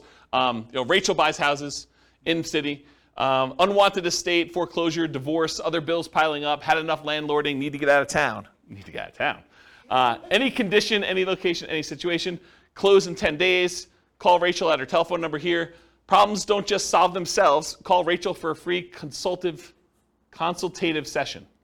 It's not as important why you need the cash as it is that Rachel can get you the cash and reduce your stress in as little as 10 days. And then Rachel buys houses, has their address, any condition, any location, any situation, close in 10 days. Call Rachel at her telephone number. That's another example of a postcard. Here's a couple other handwritten ones. Can you tell this one's like computer generated on the left? Yeah, right? So, dear name, I would like to purchase your property. It's designed to be handwritten-ish. I would like to purchase your property located in city. I'm eager to purchase property in this type of neighborhood and was curious about your house located at blank. Are you interested in selling? Because I'm ready to purchase your property with cash quickly, and you don't need to be concerned with any repairs or inspections, plumbing, roof, termites, etc.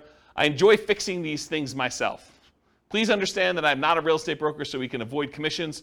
Also, I'm prepared to pay all closing costs. So if you're interested in a simple all-cash deal, please call me now at telephone number. Sincerely, their name. And then here's another one. This is actually me. Although it's my partner with the letter. And so this one was photocopied onto a sheet, and then we would write in their address here and their name up here. So everything else was photocopied with black ink onto a yellow legal pad sheet of paper. Basically, we'd go get the legal pads, we'd cut them, we'd pull them out and stick them into the copy machine and just print it right on this. And when we did a white sheet with the thing, we had a yellow sheet underneath it so you could see where the lines would line up, and then we just copied it right onto here, and so that's how this was done.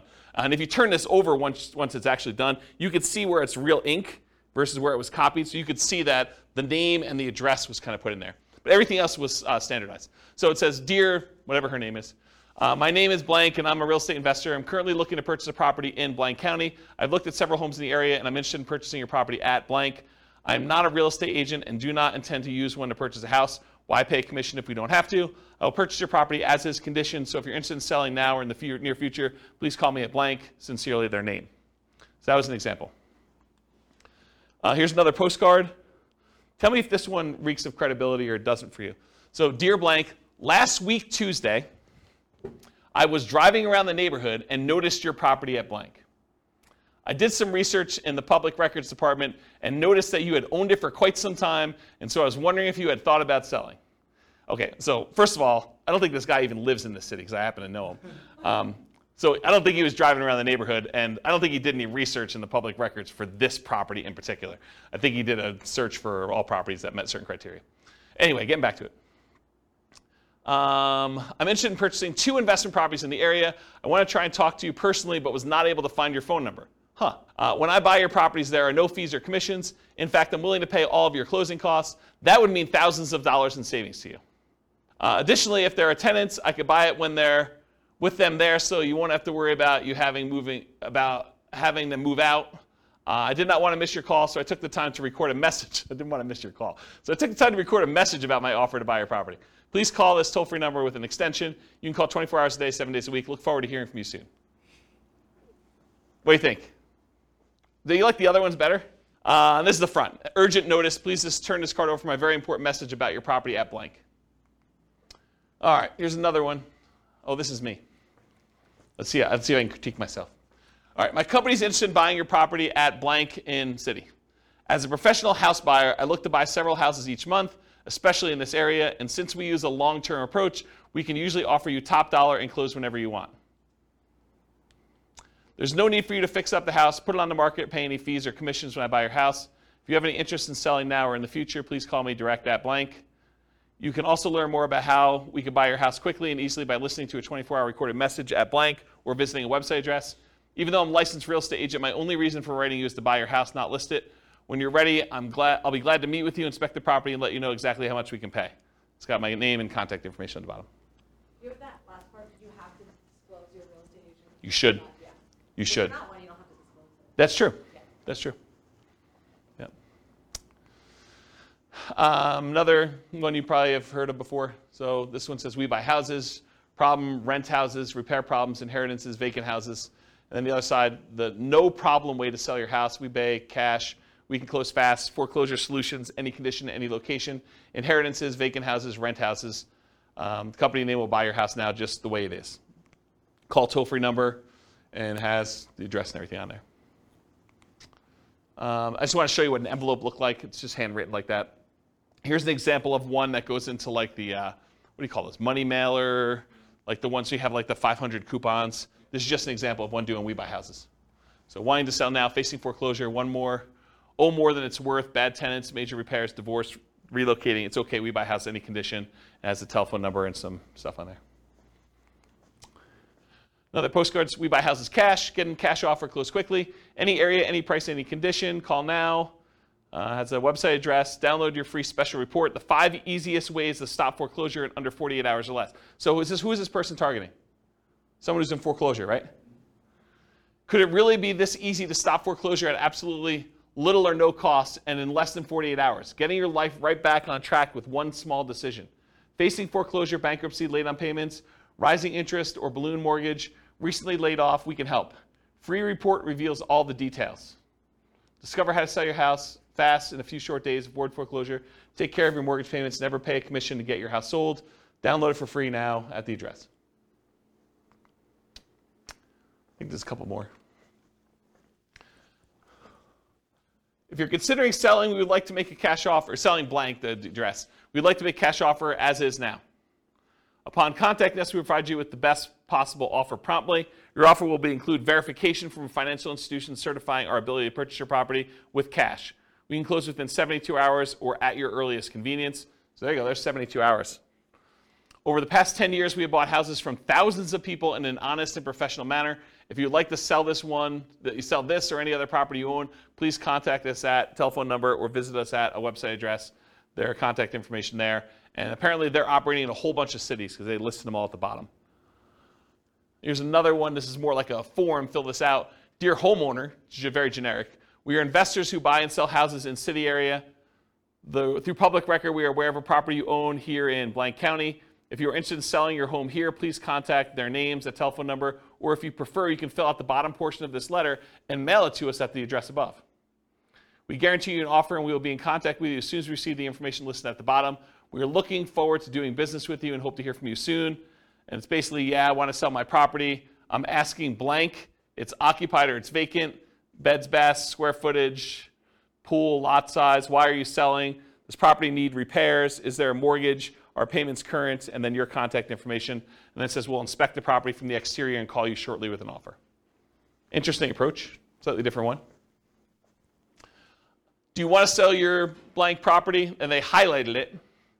I buy houses, land, commercial property, and mortgages in the city name and surrounding areas. I will buy property in any condition. I could pay cash, which is bolded. If you prefer to have an investment with a high rate of return and tax advantages, we will make payments. Wow, that's interesting. Should you not live in the blank area, everything can be handled through the mail, no need to return. My attorney will prepare the agreements and overnight them to you for you to approve. Call telephone number today. P.S. Please file for future reference if not interested at this time. Interesting one, huh? All right, so those are the examples for that. So media, for doing direct mail, it could be postcards, could be letters, could be offers or contracts.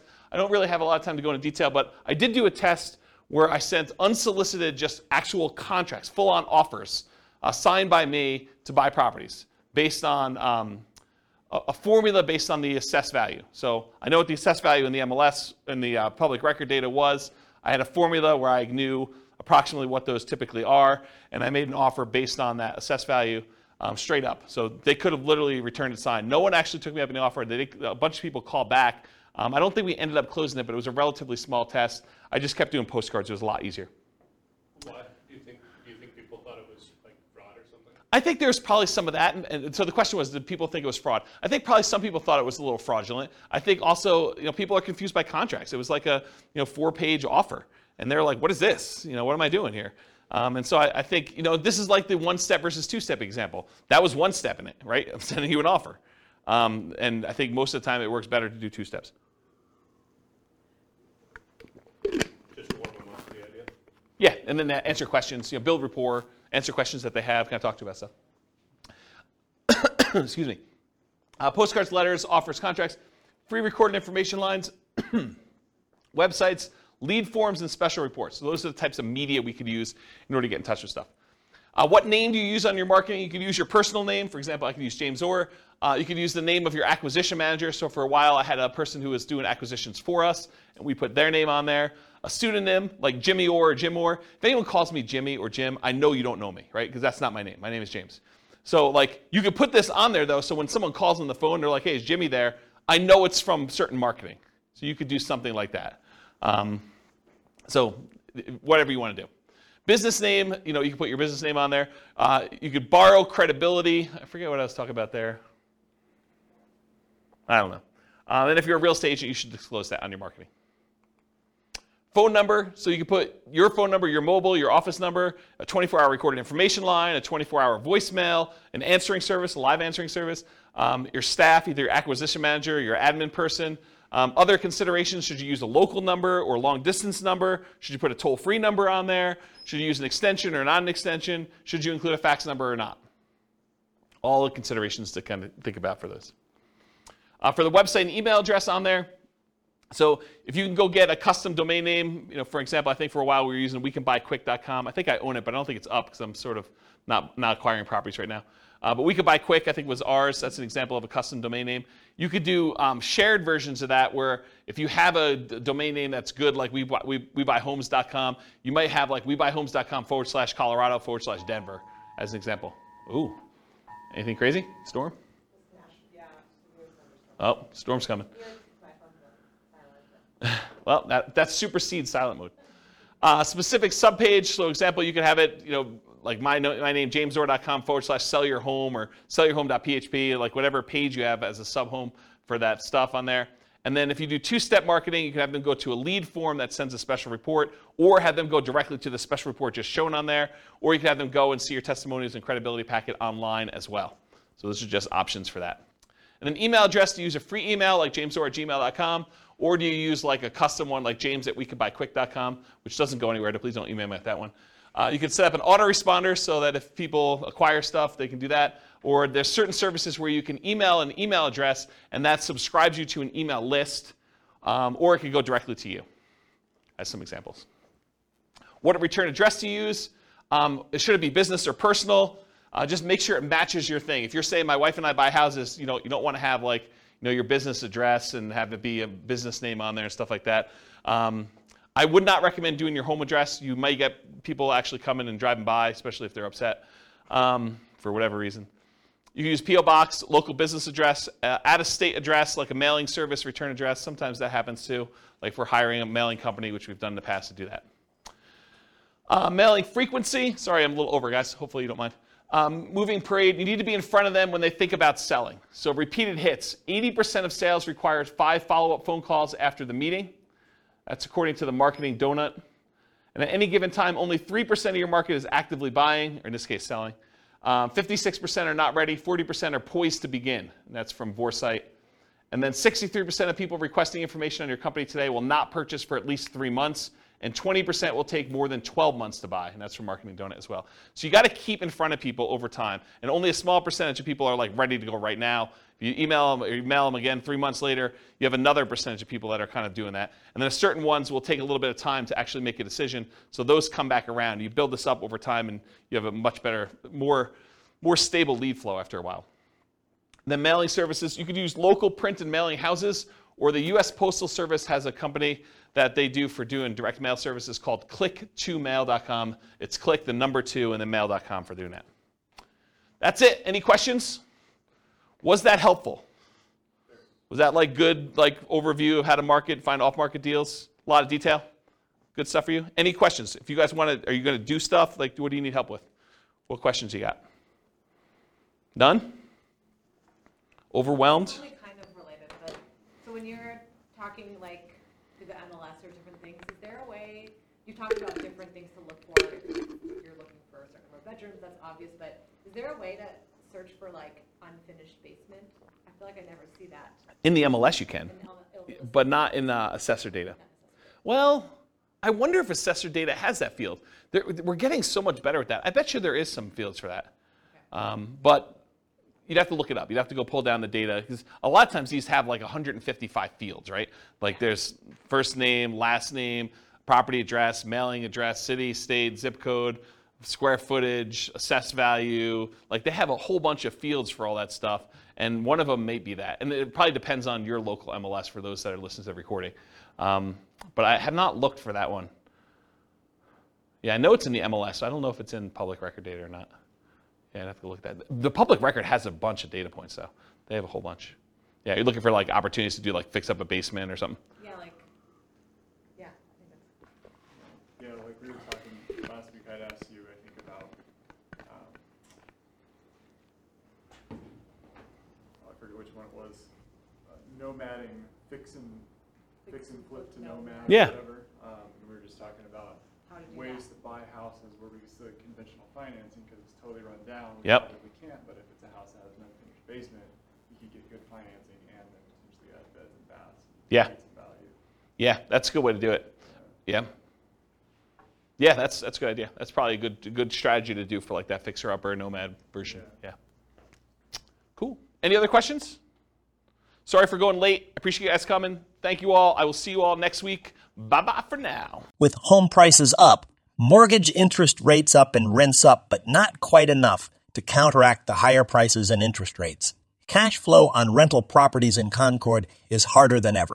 Book a call with the Real Estate Financial Planner to apply our proprietary 88 strategies to improve cash flow on your rentals.